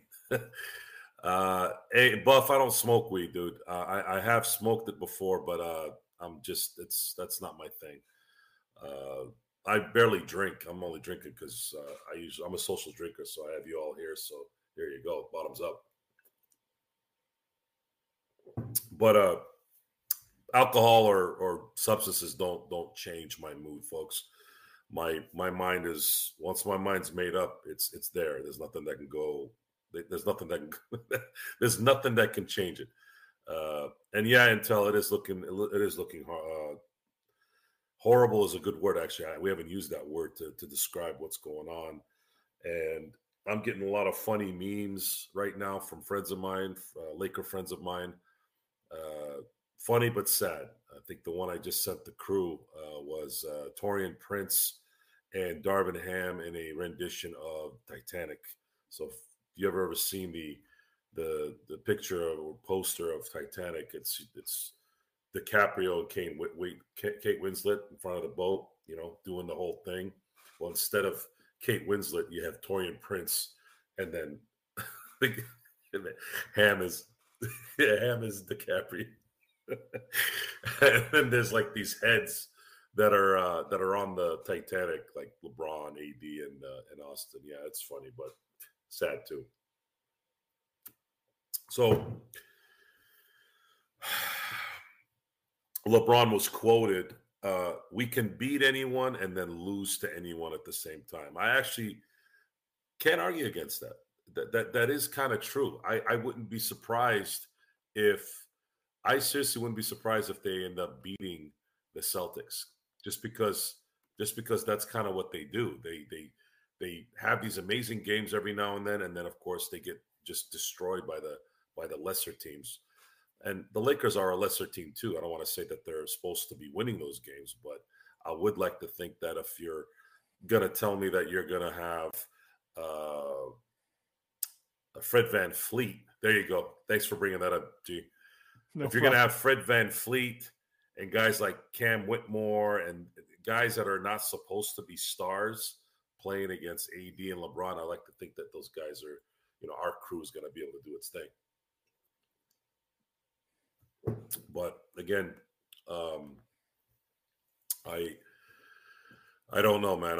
I'm the word burnt out has changed into just depression now. Gerald, I don't know where this is going to go. I think that's part of the problem, is if there is any kind of light where there's some kind of fix, it would be a little bit more tolerable, but it's not. And I just don't know. And I want to thank Intel Wild just sent us a super chat. That's a super duper chat right there. And the part of the agreement was I needed to take 3 shots of some things, and he would send it over. So we thank you, Intel, for that. Yes, I know Gerald will be happy. That'll help add more to the production value of the show as it continues to progress. So Gerald, we talked a lot after the game about what needs to happen, what's likely not to happen, and what's likely to happen. Why isn't Darvin Ham fired by now? I could tell you why. It's because they don't want to choke on the contracts. Because remember, they're still paying for Vogel. And if they're paying for Vogel, they're still going to be paying. They do not want to do what Milwaukee is doing right now, because Milwaukee is paying for 3 head coaches right now. And Jeannie Buss must have a directive to Rob saying, you know what, this is your hire. You write it out, or you both. You know what? If I was the owner, I would say you write it out, or you both ride off into the sunset together, because this is just sad. This is just awful. But I have a feeling she does not want there. There's no real prime head coaching candidate that's out there. They weren't enamored enough with Doc Rivers. And B, they just don't want to choke on another contract. Does it matter that they're worried about this contract if it means that they're not going to win? At this point, you've already made your bed. What difference does it make? You're not going to let them coach another 3 years. It's over. You're going to have to eat that contract, and you're really going to have to put some work in to get the right coach. It's done. Like, you can't keep making this mistake. You have made terrible decisions with coaches the last decade. At what point are you going to hire a firm or someone that has some competency on who to hire as a coach? Well, again, it starts with the owner. She's not. Everything you've said is exactly right on Jeannie Buss, but since she won't fire herself and she won't sell the team, the person she can fire is Rob Pelinka, because Rob Pelinka, when Isabel, that was, I think in 2024, Joe, the most eye-opening thing I have seen all year was when Isabel, God bless her, positive person, just, wishing nothing but the best for her. But that's the most craziest thing when she said Rob was a genius. And I was just like, that was. If that's the case, wow. And if we've already caught her being tone deaf already, right? Yes. When she tried to get the PPP loan. Yeah. So you already made the mistake. It's over. Like, what are you going? You're not changing it. So what difference does it make if you don't want to be seen as making a mistake? You think this guy's going to improve? He's toast. He's got players on his own team that are already clowning him. Guys that have no position to clown him, and they're clowning him. I'm not on social media, so I wouldn't know. What? And the fact that you're full of BS like that, like, what do you mean you don't know? What do you mean you don't know? What planet are you on that you wouldn't know? You don't think your nephew, your son, your wife, someone, you don't think somebody's going to be telling you that? Bull crap. Somebody told you, okay? People tell people. People are attached to that crap, right? They're paying attention. And that stuff became public pretty quick, too. So I'm sure he knew. And when you have someone like Christian Wood clowning you, how much respect do you have in the locker room with LeBron and AD and Austin and these guys? There is none. So Jeannie needs to do two things here in the next 4 months. She needs to get a new GM, and she needs to make sure that GM knows how to hire coaches. And you got a guy out there named Bob Myers who's available. You need to go get him. I've said that for a while now. Well, it's time to push it. It's likely not going to happen, but there needs to be some kind of this needs to resonate somewhere. This needs to go out somewhere. That name needs to start coming out. We need to start talking to people in that league. Let somehow message it to someone so they can put it on a much bigger forum at some point here, and get somebody that's competent, that knows what the hell they're doing. Can't keep doing this because what is the end game? What is the end game for us? We don't count in this situation because we have a Lakers show, so we're going to be watching anyways. We're going to be paying attention anyways. But at what point will it affect the bottom line? Or will it? Because lately I've noticed all complaints in all the sports doesn't amount to anything. It does not amount to anything. People are those TV contracts are still going up. The salary cap is still going up. So what is it? What is going to make this a riot outside the crypt? I mean, what does that do? That's not going to do anything. It's just it's. They start chanting "sell the team," and they won't do anything. Okay, so if they start yelling, well, at some point, isn't her feelings going to hurt? I mean, she's a feelings type of person, right? Rob's not going to be able to go outside without getting bombarded, right? That's why he doesn't show his face when things aren't going well. So now what? I do want to say, though, Bob Myers, getting back to Bob Myers, I don't think it's an accident, Joe, that the Golden State Warriors are an even bigger dumpster fire right now than the Los Angeles Lakers. And if you take a look at his tenure, when he not only just creating the 4 championships, but when he saw a time where, like when Steph Curry broke his arm and they pretty much punted that season, he retooled quickly so that next season they'd be prepared for a good run. And soon after, guess what? They won another title out of that, Joe. That shows to me that he knows his stuff more than what we see from Rob Pelinka. He's, what did we talk about with Stone Hansen? Who did he say he wanted in place of JHS as far as Triple J or Podziemski? Who drafted Podziemski? Orders. Yeah. And again, Bob Myers, I believe, probably was a great part of that before he left, as far as suggesting in that direction, before handing it off to Mike Dunleavy Jr. And we see where it went from there, as far as Trace Jackson Davis, as far as, that just, it just seems like they have so much to look forward to with their young players once they get all that stuff worked out as far as the age on that team. But a lot of that was built on the back of Bob Myers. And you know what?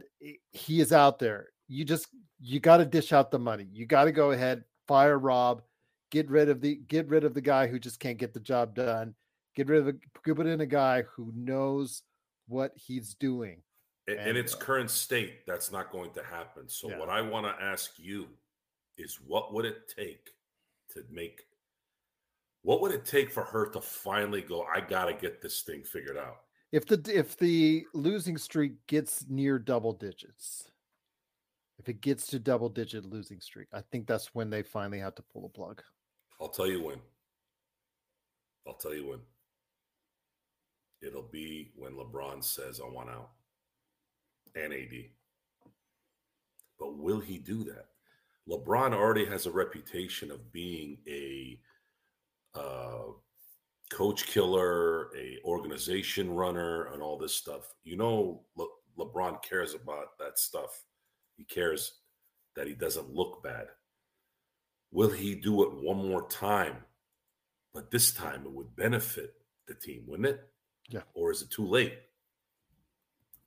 I think the season is too late. I just don't think that there's any fix for the Lakers to go ahead and be able to right this wrong to the point where it gets us talking about this team as a possible champion this year. I think we need to just come to grips with that and be smart about how we structure our future going forward. Yeah, I don't know about that. I'm going to have a drink here because Intel asked me to have a drink, but I probably was going to have a drink anyways, or a shot, I should say, because might as well take this sports depression. I don't get depressed in real life. This is a sports depression. And yeah, salute to you, Gerald. Great day today, by the way. Everyone. Same to you. Great day for everyone other than the Lakers. We made it through. At certain points of time today, it didn't look great. These are defining moments, G. And I'm not, you know me, I'm not one of those optimists dancing around with an umbrella upside down in the rain. But these are the times when you got to make a decision. A lot of times those decisions are the turning point. And we're trying to osmosis this thing to the Lakers. You got to make a decision. Remember in training day, make a decision. You're not going to go anywhere with what's going on right now. You might as well clean. Start the cleaning now. Get ahead of the game now. If they go on a losing streak, I mean a big 6, 7, 8 game losing streak, he's going to be gone. There's just going to be too much public pressure. So he's going to be gone after she just signed an extension. She signed this, whatever the hell he is, whatever you want to call him, to a 5-year contract. Why the hell did they give Darvin Ham a 5-year contract, but not Frank Vogel or Ty Lue? I don't know what they offered coach of Detroit. You mean Monty Williams? Monty Williams. Like what changed? You know Frank Vogel was never the first choice. He wasn't even the second choice for the position. The guy won you a championship. Still, he is not their favorite child. So they thought they won that championship despite him. Yeah. That's what I'm thinking. Okay, think of it like this. Let's say you and I, we were one of those dads with our kids where we prioritized or we had our favorites. Like you see in the Iron Claw. The Iron Claw talks about Fritz von Erich, the patriarch of the von Erich family, talking about in the movie how he prioritized, had his favorite, and then went down from there and ranked his kids as far as how, from least favorite to most favorite. And let's say the least favorite is the most successful one out of all of them, and just keeps on having to try and prove to you that he is actually up to snuff.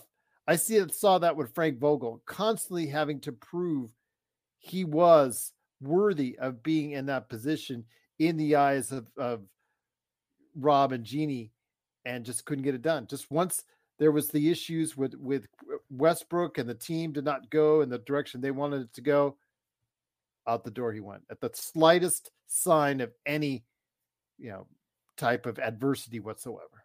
Well, I'm for the record, since we're talking about it, and since Kurt Affair. But thank God I don't rank my kids. I'm just going to leave that. That is probably one of the dumbest things I've heard when it comes to family. Well, just the Iron Claw, and it is purported to be based off reality. That no, that's fine. I'm for sure. I'm pretty positive that part of it. Yeah. You rank your kids. You should go rank yourself in the face. To be honest with you, children are not some kind of competition. Okay. Yeah. Agreed. They're not something you okay, well, now you go this way. Oh yeah, you go. No, they're human beings and they're your children. Okay. There's only one fear I have on this planet. Only one fear. I don't fear death. I don't fear cars. I don't fear planes. I don't fear roller coasters. I don't fear any man on this planet. By the way, it's a 4-year deal he signed in 22. So it is a 4-year deal. Good. At least not. That's not. Thank you, Intel. Okay. I fear outliving my children. That's my only fear. And to have that kind of mindset, I guess it explains someone like Deion Sanders, and of course we saw what happened to Fritz and his family. But being this authoritative type and trying to coach your kids a certain way, this whole thing with Deion Sanders, I've been sitting back since it all started, and I just snicker at the amount of delusion that goes around it. It's just like the delusion that's up top right now in the Lake organization. And I don't believe her. I believe she knows there's a problem. She's just saying it because it's the PC thing to do. But we need to get past this BS. We need to start solving this problem. But there's a problem, G. There isn't enough talent to fix the problem too. This thing needs to be fixed, not just removed. It also needs to be fixed. Yeah. What the hell are they going to do if they still keep making the same mistakes? At what point do we turn into the New York Knicks for the last 50 years? And I say this, by the way, with the Knicks just winning 8 in a row. Yeah. So, and they're a game on Saturday. Yeah, we're going to face them this Saturday, which is going to completely destroy my Saturday. I'm having some really good stuff going on Saturday, but it's a problem that I'm at my wit's end. I just don't. We have to wait for one thing to happen first for us to even talk about what could happen or what should happen. But we're just sitting here. We're sitting here in our own sewage and saying the same thing over and over again, but no one's doing anything about it. I was going to say our own feces, but yes, I didn't want to use that. I think sewer is a little bit nicer word. Feces is kind of disgusting, especially considering what we've been reading out of the WWE. Exactly. For me. That's. I mean that. It takes a lot to raise my eyebrow, everyone. When you read that transcript or you hear exactly in detail what went on, that'll raise your eyebrow like The Rock, and not in a good way. And I'll leave it at that. Yeah, it's a disgusting world, and there's some disgusting people out there. Phil Handy's not going to solve anything. He's just the second guy in line. I don't see the point of having a coach that's actually degraded the team week by week. But Phil Handy will be an interim, and I don't know, Kenny Atkinson as a replacement to him. I don't know, would they call another coach or would they let the assistant take over? I think they'd take over. The smart move would be for the assistant to take over, punt the rest of the season, save your assets, get under the tax, under the repeater tax. I've been saying it before. Collect the $14 million or wherever you're going to get for all those other teams paying you the tax because you're under the tax. Go into the summer with 3 first-round draft picks and see if any stars become available and go from there. Yeah, drop coverage. Would Phil Handy eliminate that particular defense if he's the coach? They need to get back to what they're doing. They're no longer the leader in the clubhouse when it comes to free throws. They're in like 7th or 8th. They're no longer the best as far as in transition. They're not even close. And that these are problems. These were the things that got them to the playoffs. Defense, transition, and we saw defense, no defense being played tonight. All the things that the Lakers were doing well near the end of last season that got them in the playoffs, Joe, they're not doing well at all right now. Okay, so now it's time to come to the realization that your franchise is going to have to probably deal with the fact that your number one guy is likely going to demand something, whether it's a trade, because I don't believe he's going to pick up that contract. I just don't see him passing the $50 million. Is he going to want to be traded? And who would want to pick him? Who would want to trade for him? And what is AD's stance here? See, the thing is, LeBron is not my worry. LeBron has put in his time. He's put in his work. I've come to the comfortable side of this to say, if LeBron decided to do whatever he wanted to do, he's earned it. It's, roll with it. But what about AD? This is still a 30-year-old superstar. What do the Lakers do? Do they keep him? Will AD demand a trade? There's so many things that will domino from this. I want to know where. I want answers this summer on what the direction of this team needs to be. I've told you this before, though, Joe. When it comes to AD, when he opted in for that contract so quickly, he knows his body better than anyone else. I think that was a telling sign for me that he probably will not be playing long into his 30s. And I just think that you might want to consider it. I know you said back, remember about over a year ago, you said, give AD the rest of this season, get on that train. So we did. And it worked out really well for us as far as him playing at an elite level. Now you've got a chance, if you really want to go ahead and clean house and start fresh, a chance to really build up some assets and make yourself 2-3 years down the line something really special down the road. We're seeing it with Oklahoma City. We're seeing it with Minnesota. We're seeing it with other teams out there that really know how to utilize their assets. I'd love to be one of those teams that actually understands that same process as well. So LeBron said that we can beat anybody but lose to anybody. Do you believe that rhetoric? Do you believe that he's saying that kind of as a sign of, well, folks, the things can change, right? We could maybe get in the playoffs and make a run because we can beat anybody. But who have they beaten this year? Who have they beaten? I think they're talking about the success they had in IST games. And what happens with IST? What if the Lakers don't make the playoffs? How does the IST look? Looks pretty crappy. As I told you, I was not in favor of it. I knew that if the Lakers went all out for it, they would pay the price, and they've never been able to recover since they won that day in Vegas. Joe, it's a good question. It's a question that's been asked, but it's still a good question. I heard from Empire Jeff that there's going to be a lot of activity. Now, Empire Jeff has some inside sources on things, so I tend to believe him when it comes to that kind of stuff. But I'm trying to figure out from what I've heard and what's available, what kind of deals would be happening. What player will get us to where we wanted to go? And I just what players are going to be moved that there's going to be this activity? Who? Is Toronto going to trade Schroeder? Is Miles Turner going to get traded out of Indiana?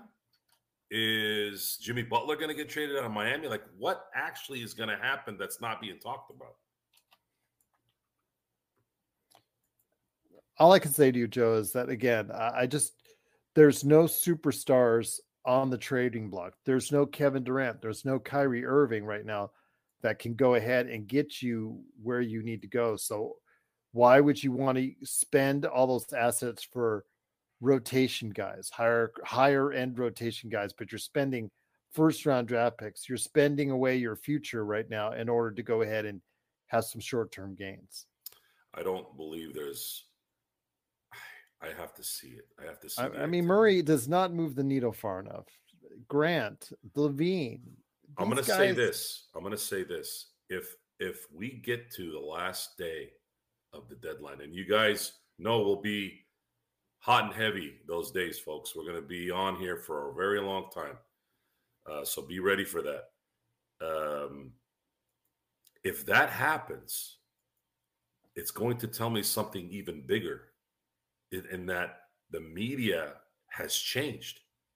The insider has changed. The Shams, the Wojs, all those guys, they are now slowly getting phased out from any kind of information. No one is talking to anyone. No one is allowing anyone to ask anyone any questions.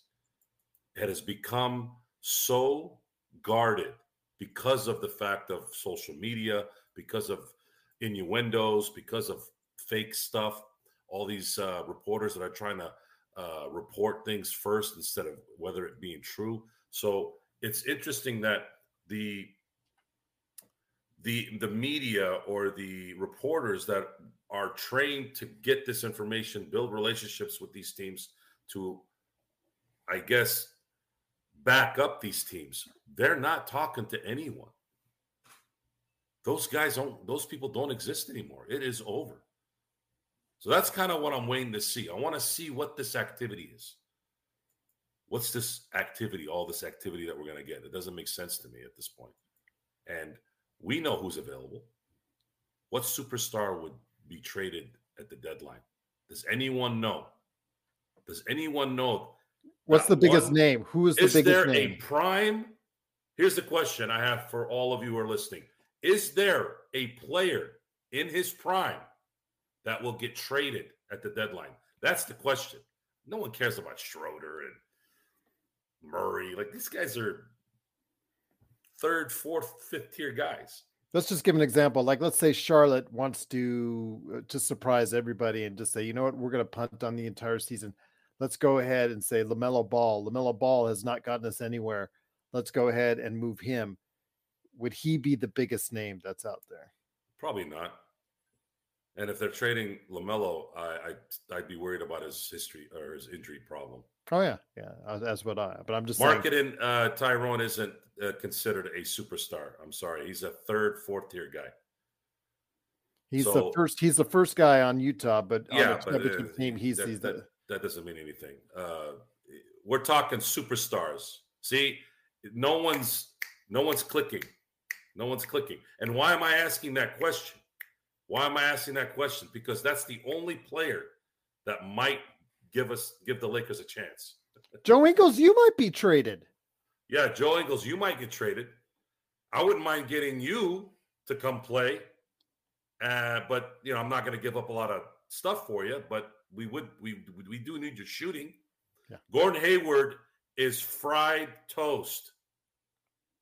He'll be a buyout candidate. That's been sitting around for a day. Gordon's career ended in Boston in game 1. He's never been the same since his leg snapped. I saw that live. That was just horrific when his foot just was dangling. So that's the question, folks. That is the question of this trade deadline. We know there'll be some movement. We know there'll be some things going on where, oh yeah, that makes sense. Oh yeah, okay, that might help the team. But who is the superstar that's going to come out of nowhere? That's going to be the question. Who is the superstar? And will there be a superstar? Will it be Kyrie? No. Doncic isn't going anywhere. Jaylen Brown's not going anywhere. The Celtics are very happy with their team right now. They're not going to do anything unless they want to add more talent, which I don't know necessarily if they do. They're probably due on the back end, Joe. They have a trade exception and some seconds that they can throw at people for stuff on the back end. So they'll get an extra 8-9 guy, or they'll get a buyout candidate, right? They're not going to move, Frank. They're not going to move Jaylen Brown until they sign Tatum, remember, to an extension. That's if they don't win the title this year and they have to sign Tatum to the extension, then they're going to start thinking about moving Jaylen Brown because of the price tag involved. Because they'll The have question is who's going to super pick up that contract. Jaylen Brown is not a supermax contract guy, but he has one, right? No, nobody thought they could move Westbrook's contract, and the Lakers. But that was a 2-month contract, not a 6-year contract or a 5-year contract or 4 years now. Good point. Yeah, that's a whole different. Don't ever underestimate the stupidity of some NBA GMs out there. I mean, Okay. We got one ourselves. Will Mr. Zion? Genius. I'll throw something out at you. Does New Orleans feel comfortable right now with where they're at? I think they feel that it should be higher. Remember, they were leading the Western Conference in December of last year. Of 2022, I think, before it all went awry there. So right now, what place are they in? Let's go ahead and look. Let's take a look here. Coming up here. Go ahead, dude. They are above the Lakers in the standings. So you tell me, my friend. That's right now. They're eighth. They're in 8th place. Do they move Zion? Get a lot of assets for him because Zion's not having a Zion expected year. I mean, it's 20 points, 8 rebounds, whatnot. He gives you flashes, but it's certainly not been the type of year that people, I think, were expecting from him. Joe, they're not going to trade. No one wants our trash without assets that matter. So we got to get going on that. We got to get that out of our heads. We can't trade Rui or D'Lo or Austin without something attached to it. Basically a first-round pick, and it's probably 2 first-round picks. If the Lakers are to get something for their guys without draft capital, they have to have a third team involved that can help them with draft picks. Otherwise, there's no chance. Yeah. So the Knicks might make a deal. They might make a deal. I mean, they already got OG, right? They already got OG, and they've been playing. And I just want to mention again, Gordon Hayward's going to be a buyout candidate because he's in the last year of his contract. But he's done. Nobody wants to pay. Nobody wants to move a $31 million contract right now for him. He's done anyways, whether they want him or not. But the Knicks, do the Knicks have one more? On a buyout. Do the Knicks have one more move in them to start getting a little scary in the East? Is the question. But who would they give up for that? Do they have enough draft capital to do it? Would moving Julius Randle be appealing for whoever they are sending out in that deal? Yep. Gerald, you got to take a shot. I will take a shot from. All I have is water. I have no alcohol on the premises. I'll have to get some. There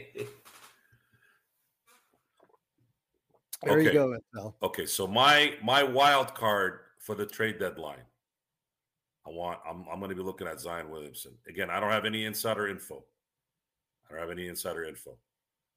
haven't heard anything about it. I'm just throwing that out there. Would the New Orleans Pelicans say, let's get out of this situation for Zion? Because Zion has been pretty basic. Yeah, it's just, again, it's underwhelming. I mean, you look at it normally, 21, 22 points, 8 rebounds. You'd be like, oh, yeah, that's pretty good. That's it. But for Zion, when you number 1 draft pick, came out like gangbusters, really thought that he was going to be that guy who's going to get you like 27, 28, 29 every single game, 10 rebounds, dominate on the offensive end of the floor. Yeah, it just hasn't happened to that level this year. And I don't know whether it's his health or that's always going to be in question, Joe. So yeah, you might want to start thinking about packaging him up at some point in time. Well, that's. So the question is, this guy just signed an extension. He's going to be making 36, 39, 42, and 44 for the next 4 years after this season. What team will risk trading for him to get that deal? Maybe New York, if they want to get rid of Randall so bad. Would New Orleans take Randall and again first round picks? Randall played well for last time around in New Orleans, but yeah, I think Randall, that would be hilarious, wouldn't it? Zion indirectly gets to New York. I don't know if New Orleans would do that. I don't think they'd send him to New York. I think they'd send him somewhere else, but not New York. We'll be back with more of the Lakers Fast Break podcast.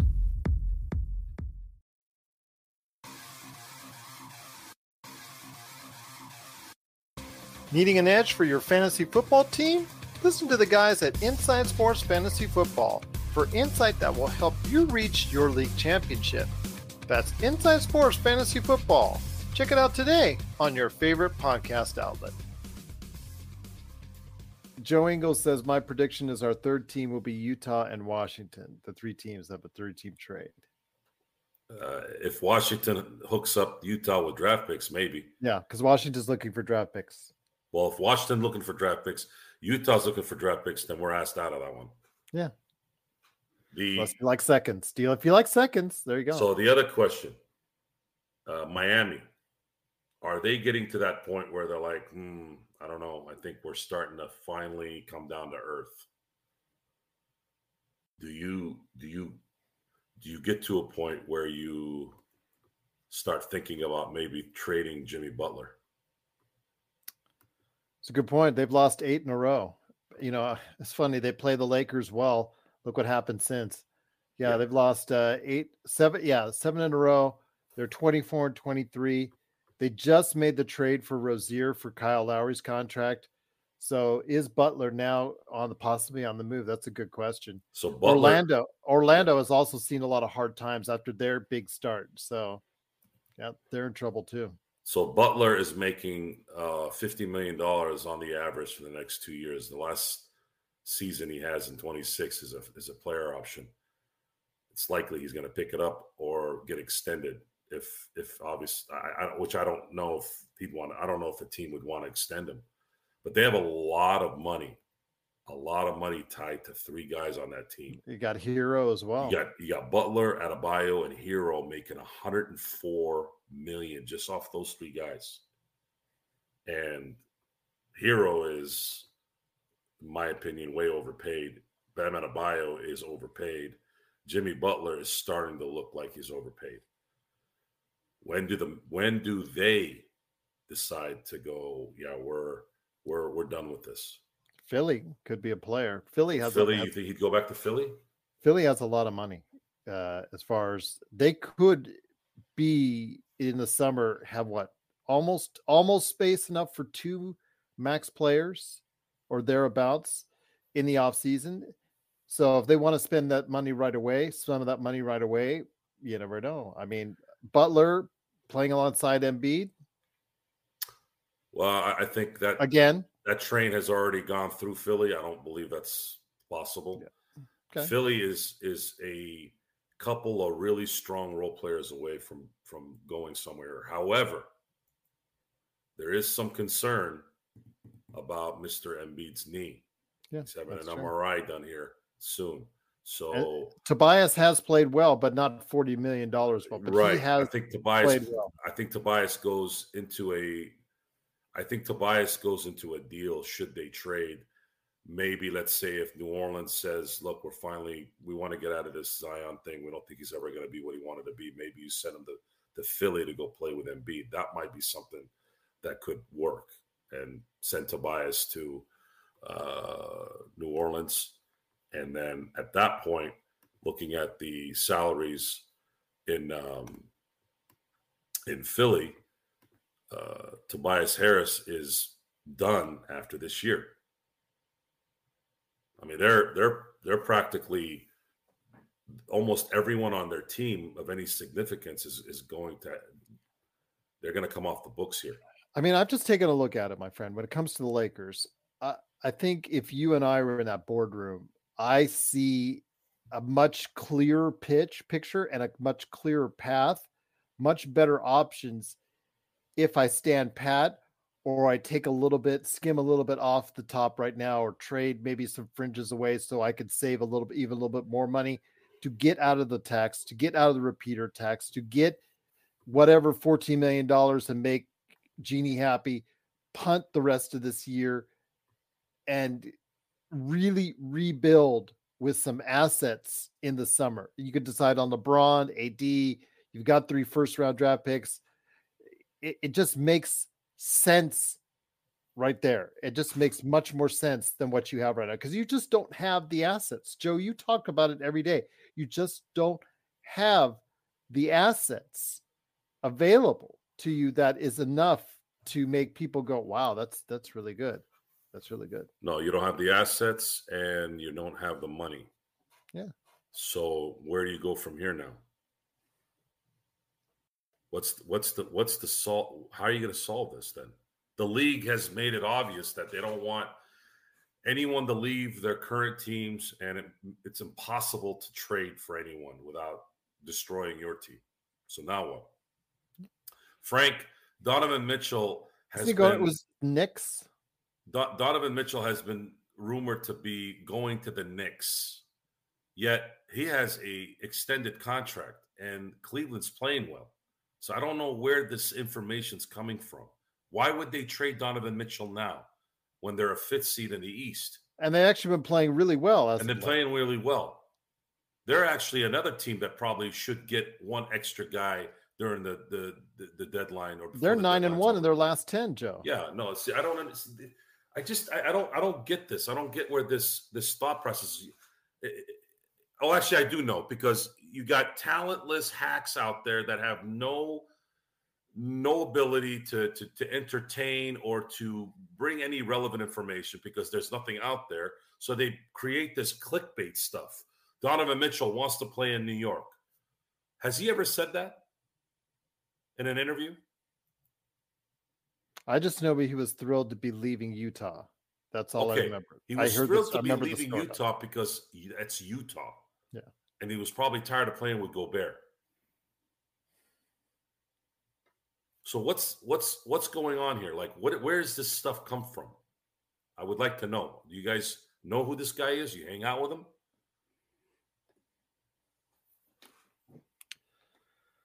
It's crazy, man. It is absolutely crazy. I mean, the players that would really help our team are not available. And it's just, maybe they'll become available during the summer. Someone will become disgruntled or something else pops up. But yeah, there's nothing right now that moves the needle far enough. And I just cannot stress that enough. I know I sound like a broken record, Joe. But Well, it is because it's when you don't have anything going on, it's very hard, and your team continues to play the same way over and over again. Our information is stale, but so is the Lakers' play. The Lakers continue to butcher defense. They are absolutely making a mockery of defense, and it's revolved around it's really revolved around effort and just lack of trying to help those who can't really play defense well.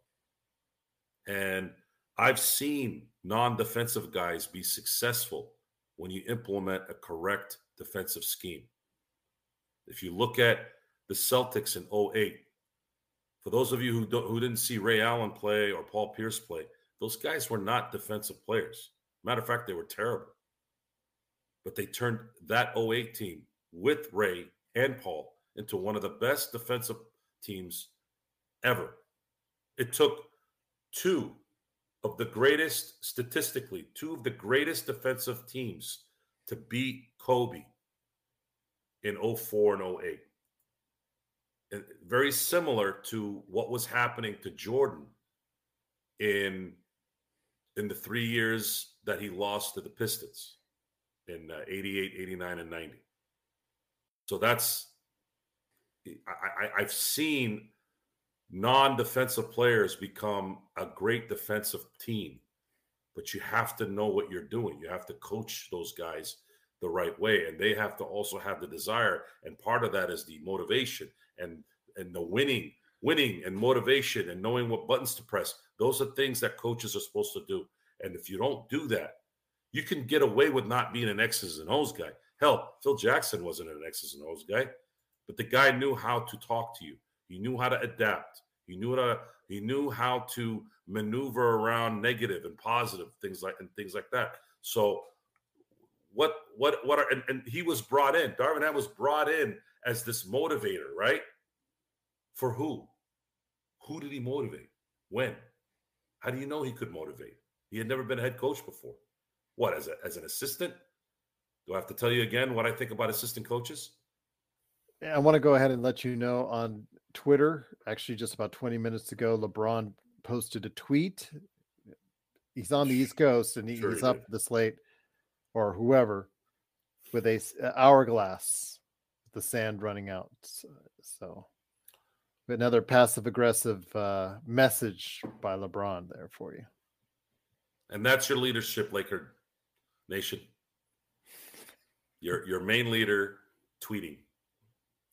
Didn't Jeannie tweet too? Your owner? What did she tweet?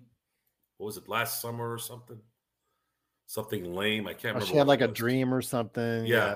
That Kobe came in her dream and told her that the sky is blue and the sun is orange or some crap like that. Yeah. This is grown adults, folks. This is how society has deteriorated. Grown adults, professionals in their field, talking and acting like children. And these people are the ones that are influencing the world. And you wonder why we're vicious. Joe, why are you hating on LeBron? Joe, why are you doing this? Joe, why are you doing that? Yeah, that's what I fielded a comment the other day that said you were a LeBron hater. I'm a LeBron hater. Okay. So because I hold stupid things accountable, all of a sudden I hate people. This is how stupid and dense people are out there. How do you interpret me criticizing LeBron? Let's use basketball as the example. Forget about his tweets. We'll keep that on the side. But how am I a LeBron hater when I want him to be assertive at the end of games or assertive to his teammates? You're telling me, I'm not saying anything. You're telling me you're the greatest player of all time. What greatest player of all time? What player in the history of any sport have you ever seen that says I'm the best or he is the best by his peers? When have you seen that player not be a demonstrative psychopath? Kareem, Wilt, Bill Russell, Magic Johnson. Magic Johnson did it with a smile, but everyone said there were two Magic Johnsons. Irvin, the one you saw outside the court, and you saw Magic. Magic was a killer. This is what his peers said. Bird, Jordan, Kobe. Come on. You're telling me you're the greatest, and you don't want me to hold you to a higher standard? When I see you make mistakes when it matters, in leadership, in shot selection. Look what happened last Saturday, folks. Look what happened when LeBron took the initiative on both plays at the end of the game. On both plays, he was aggressive, and good things happened. One he made, one he didn't. Or one he didn't, one he made. Because the last shot, if Draymond Green fouled him, and that was a good foul because he would have had a layup, game would have been over. So your best shot at that point was to foul him and hope he misses a free throw. Yeah. So look what happened. And every time he's done that, other than the Celtic game last year, which he got hosed on the call, he always makes the right play. Folks, I'm going to say it again. There's no such thing as the correct play. And this is what the local media, the national media has embedded in your brains, in your dead brains, because you guys are so easily influenced by these morons. You got to stop doing that. You got to stop doing that. I am not trying to influence anyone. I'm trying to teach you what makes sense. You're telling me, I'm going to repeat this until it's in your freaking brain. You're telling me you're the greatest of all time. If you are the greatest, you always are the first option. You are always going to win the game. Attempt to win the game. On the occasion, you do pass it to Steve Kerr. On the occasion, you do pass it to Robert Horry. I get that part. Those guys are different beasts. Those guys made those shots. But the other 90% of the time, it's Kobe in overtime, rebound putback. It's Kobe at the right elbow against Phoenix. Bang. Jordan, game 1, 97, buzzer beater. Jordan, game 6, 98 against Utah. Last shot made. Come on. I bet you most of these guys that are doing the national shows don't know any of this stuff. They don't have any reference to it. They don't care about it. They just yap. And a lot of these guys are ex-basketball players too. That's the stuff that just makes me wonder what these guys do all day. Like, you guys were in the league. You didn't pay attention to what was going on?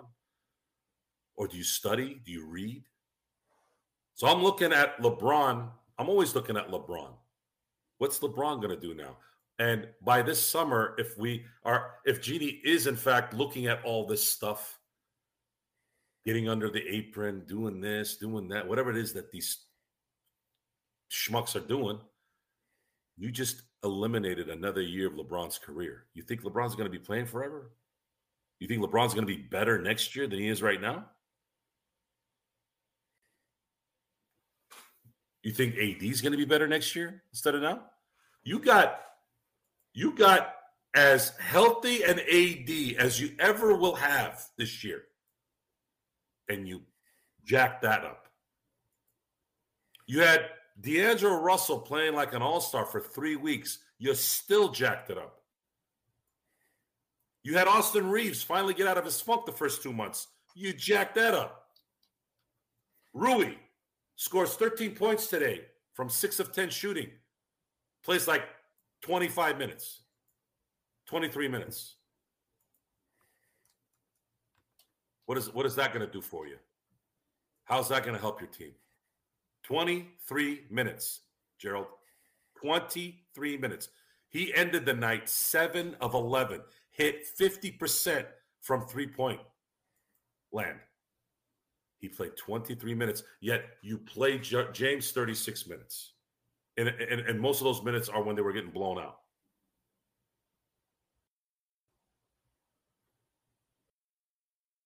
Vanderbilt went 6 for 6 from the field. He played 26 minutes. Because somebody must have spoken to him, Joe. No more outside in the 3-point line BS.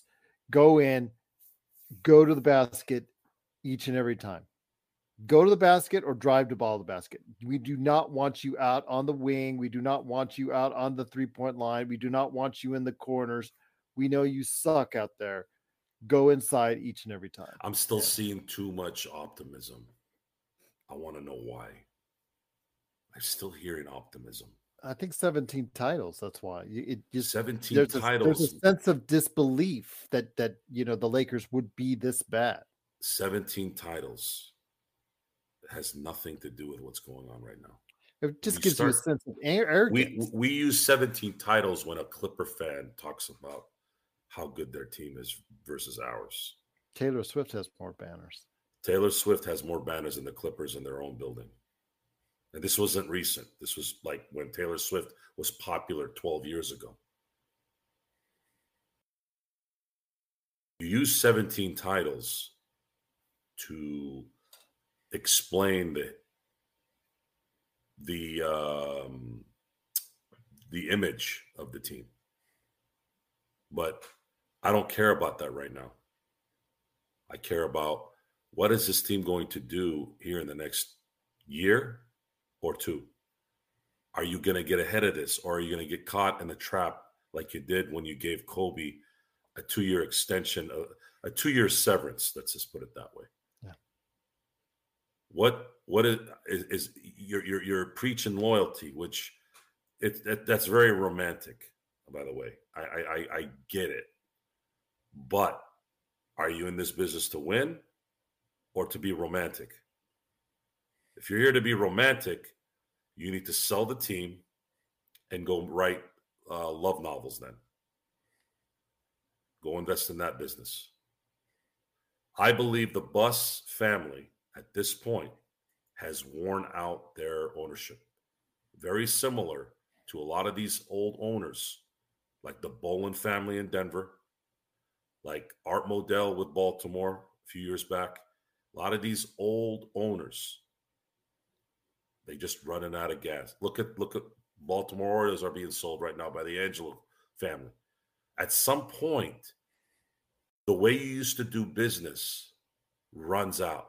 If you're not with it, if you're not changing with the times, you become a fossil and you start to drop off. That's great too, Tyrone. Jerry Jones, that's another one. Stubborn mother effer. One of the more stubborn mother effers that's ever lived in sports. This guy jacked up a would-be mega dynasty because he wasn't getting enough pats on the back. Like a jilted high school girl.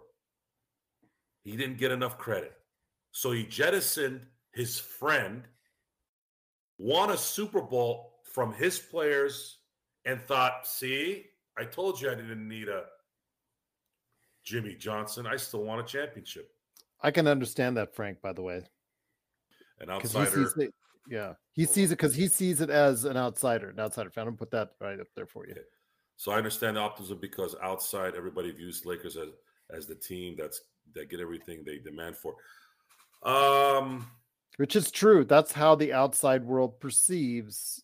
Frank, I'm gonna throw some psychology here. Again, I'm not a practicing psychologist. I don't have a degree in it. I didn't get a bachelor's degree in it. I got a bachelor's degree. I gotta pull out my diploma so you guys know I'm not lying. Well, mine's up there. I like facts. Not like Ben Shapiro though. I just I don't want to be obnoxious about it. But I did get a degree in communication from San Diego State. There you go. So you guys believe me. And I probably should have minored in psychology because most of the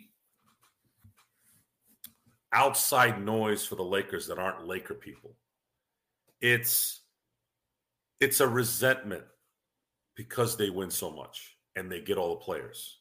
Now, why do they get all the players? Why do they always get all the players? Let's talk recent history. Let's not talk about 30 years ago or 20 years ago. The reality is most wanted to come. Well, LeBron wanted to come to LA because his family wanted to get away from Cleveland. And I don't blame them. They went to Miami for 4 years, got out of there, went back to Cleveland, rectified his destiny there. And then finally, when he knew that, hey, look, no one's going to come to Cleveland again. Kyrie's gone.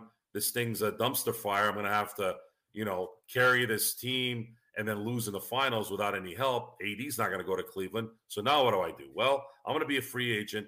And guess what? They call me the king. And the Lakers are hurting right now. That purple and gold looks good on the king. So he goes to LA. Good weather. Son going to USC. Southern California. When you're rich in LA, LA is one of the best places to live, by the way. It's only when you're broke that LA is a cesspool.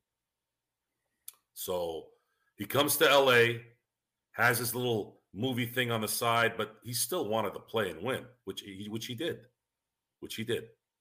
And now here we are. Now there were still bad decisions made at the worst time with LeBron enabling it, and the Lakers don't seem like they're going to ever recover from it because they were worried about what other teams were doing. They weren't worried about what was in the house. Just saw and remember Joe has a late night show. Yeah, I just started to see. I'm going to contemplate. I'm going to gauge this. This is the most I've had on here. I know it's late for a lot of people out there, but I am encouraged by the numbers.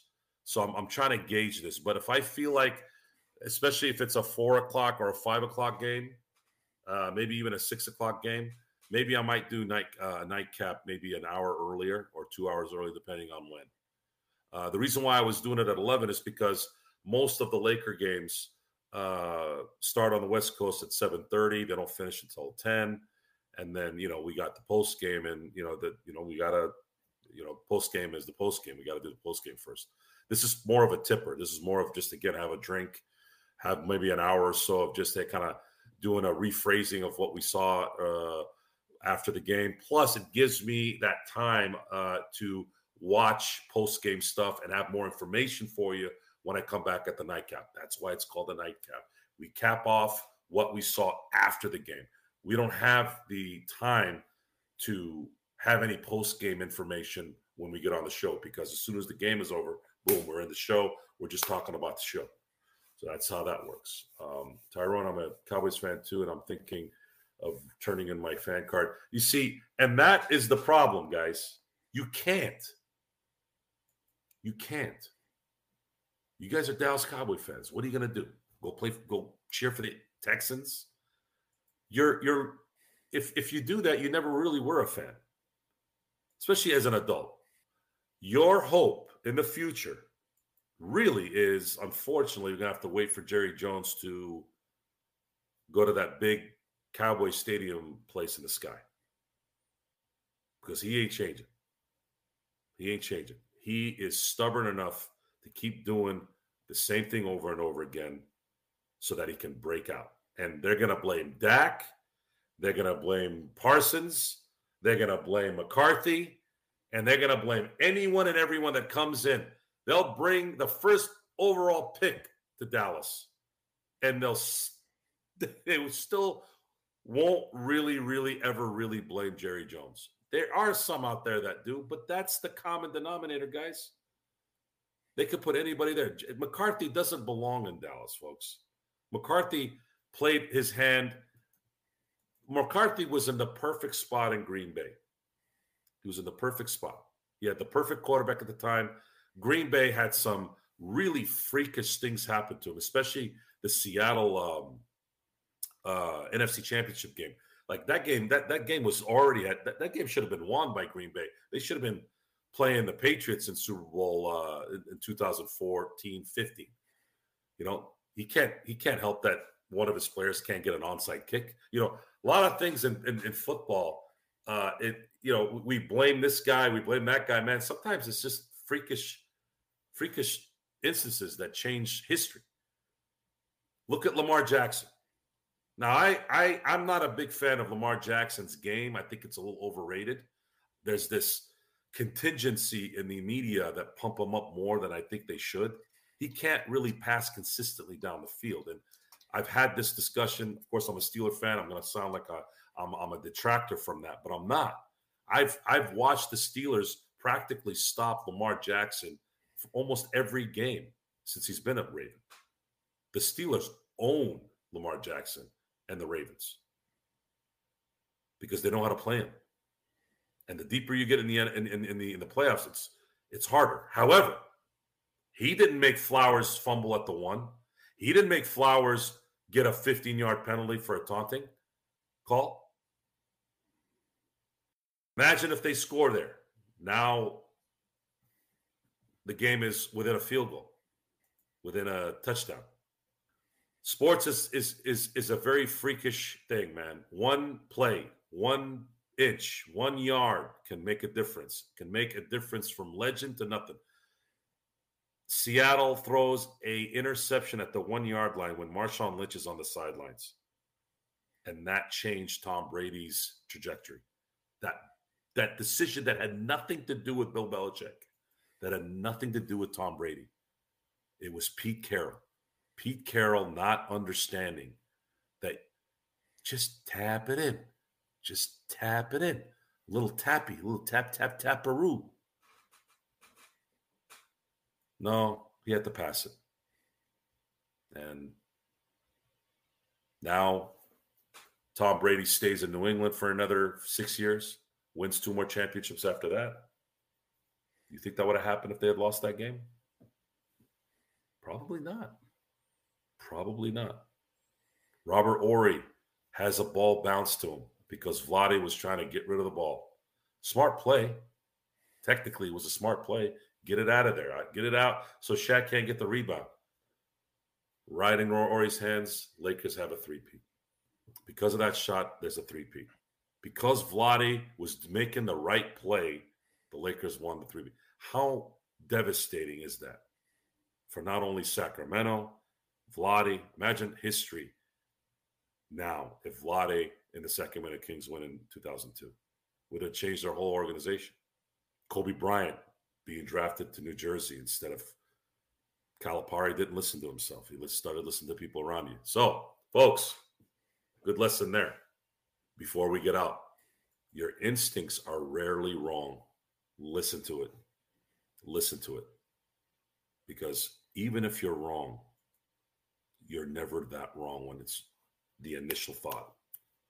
When you start thinking too much, that's when you start making mistakes. Keep it simple. Keep it simple.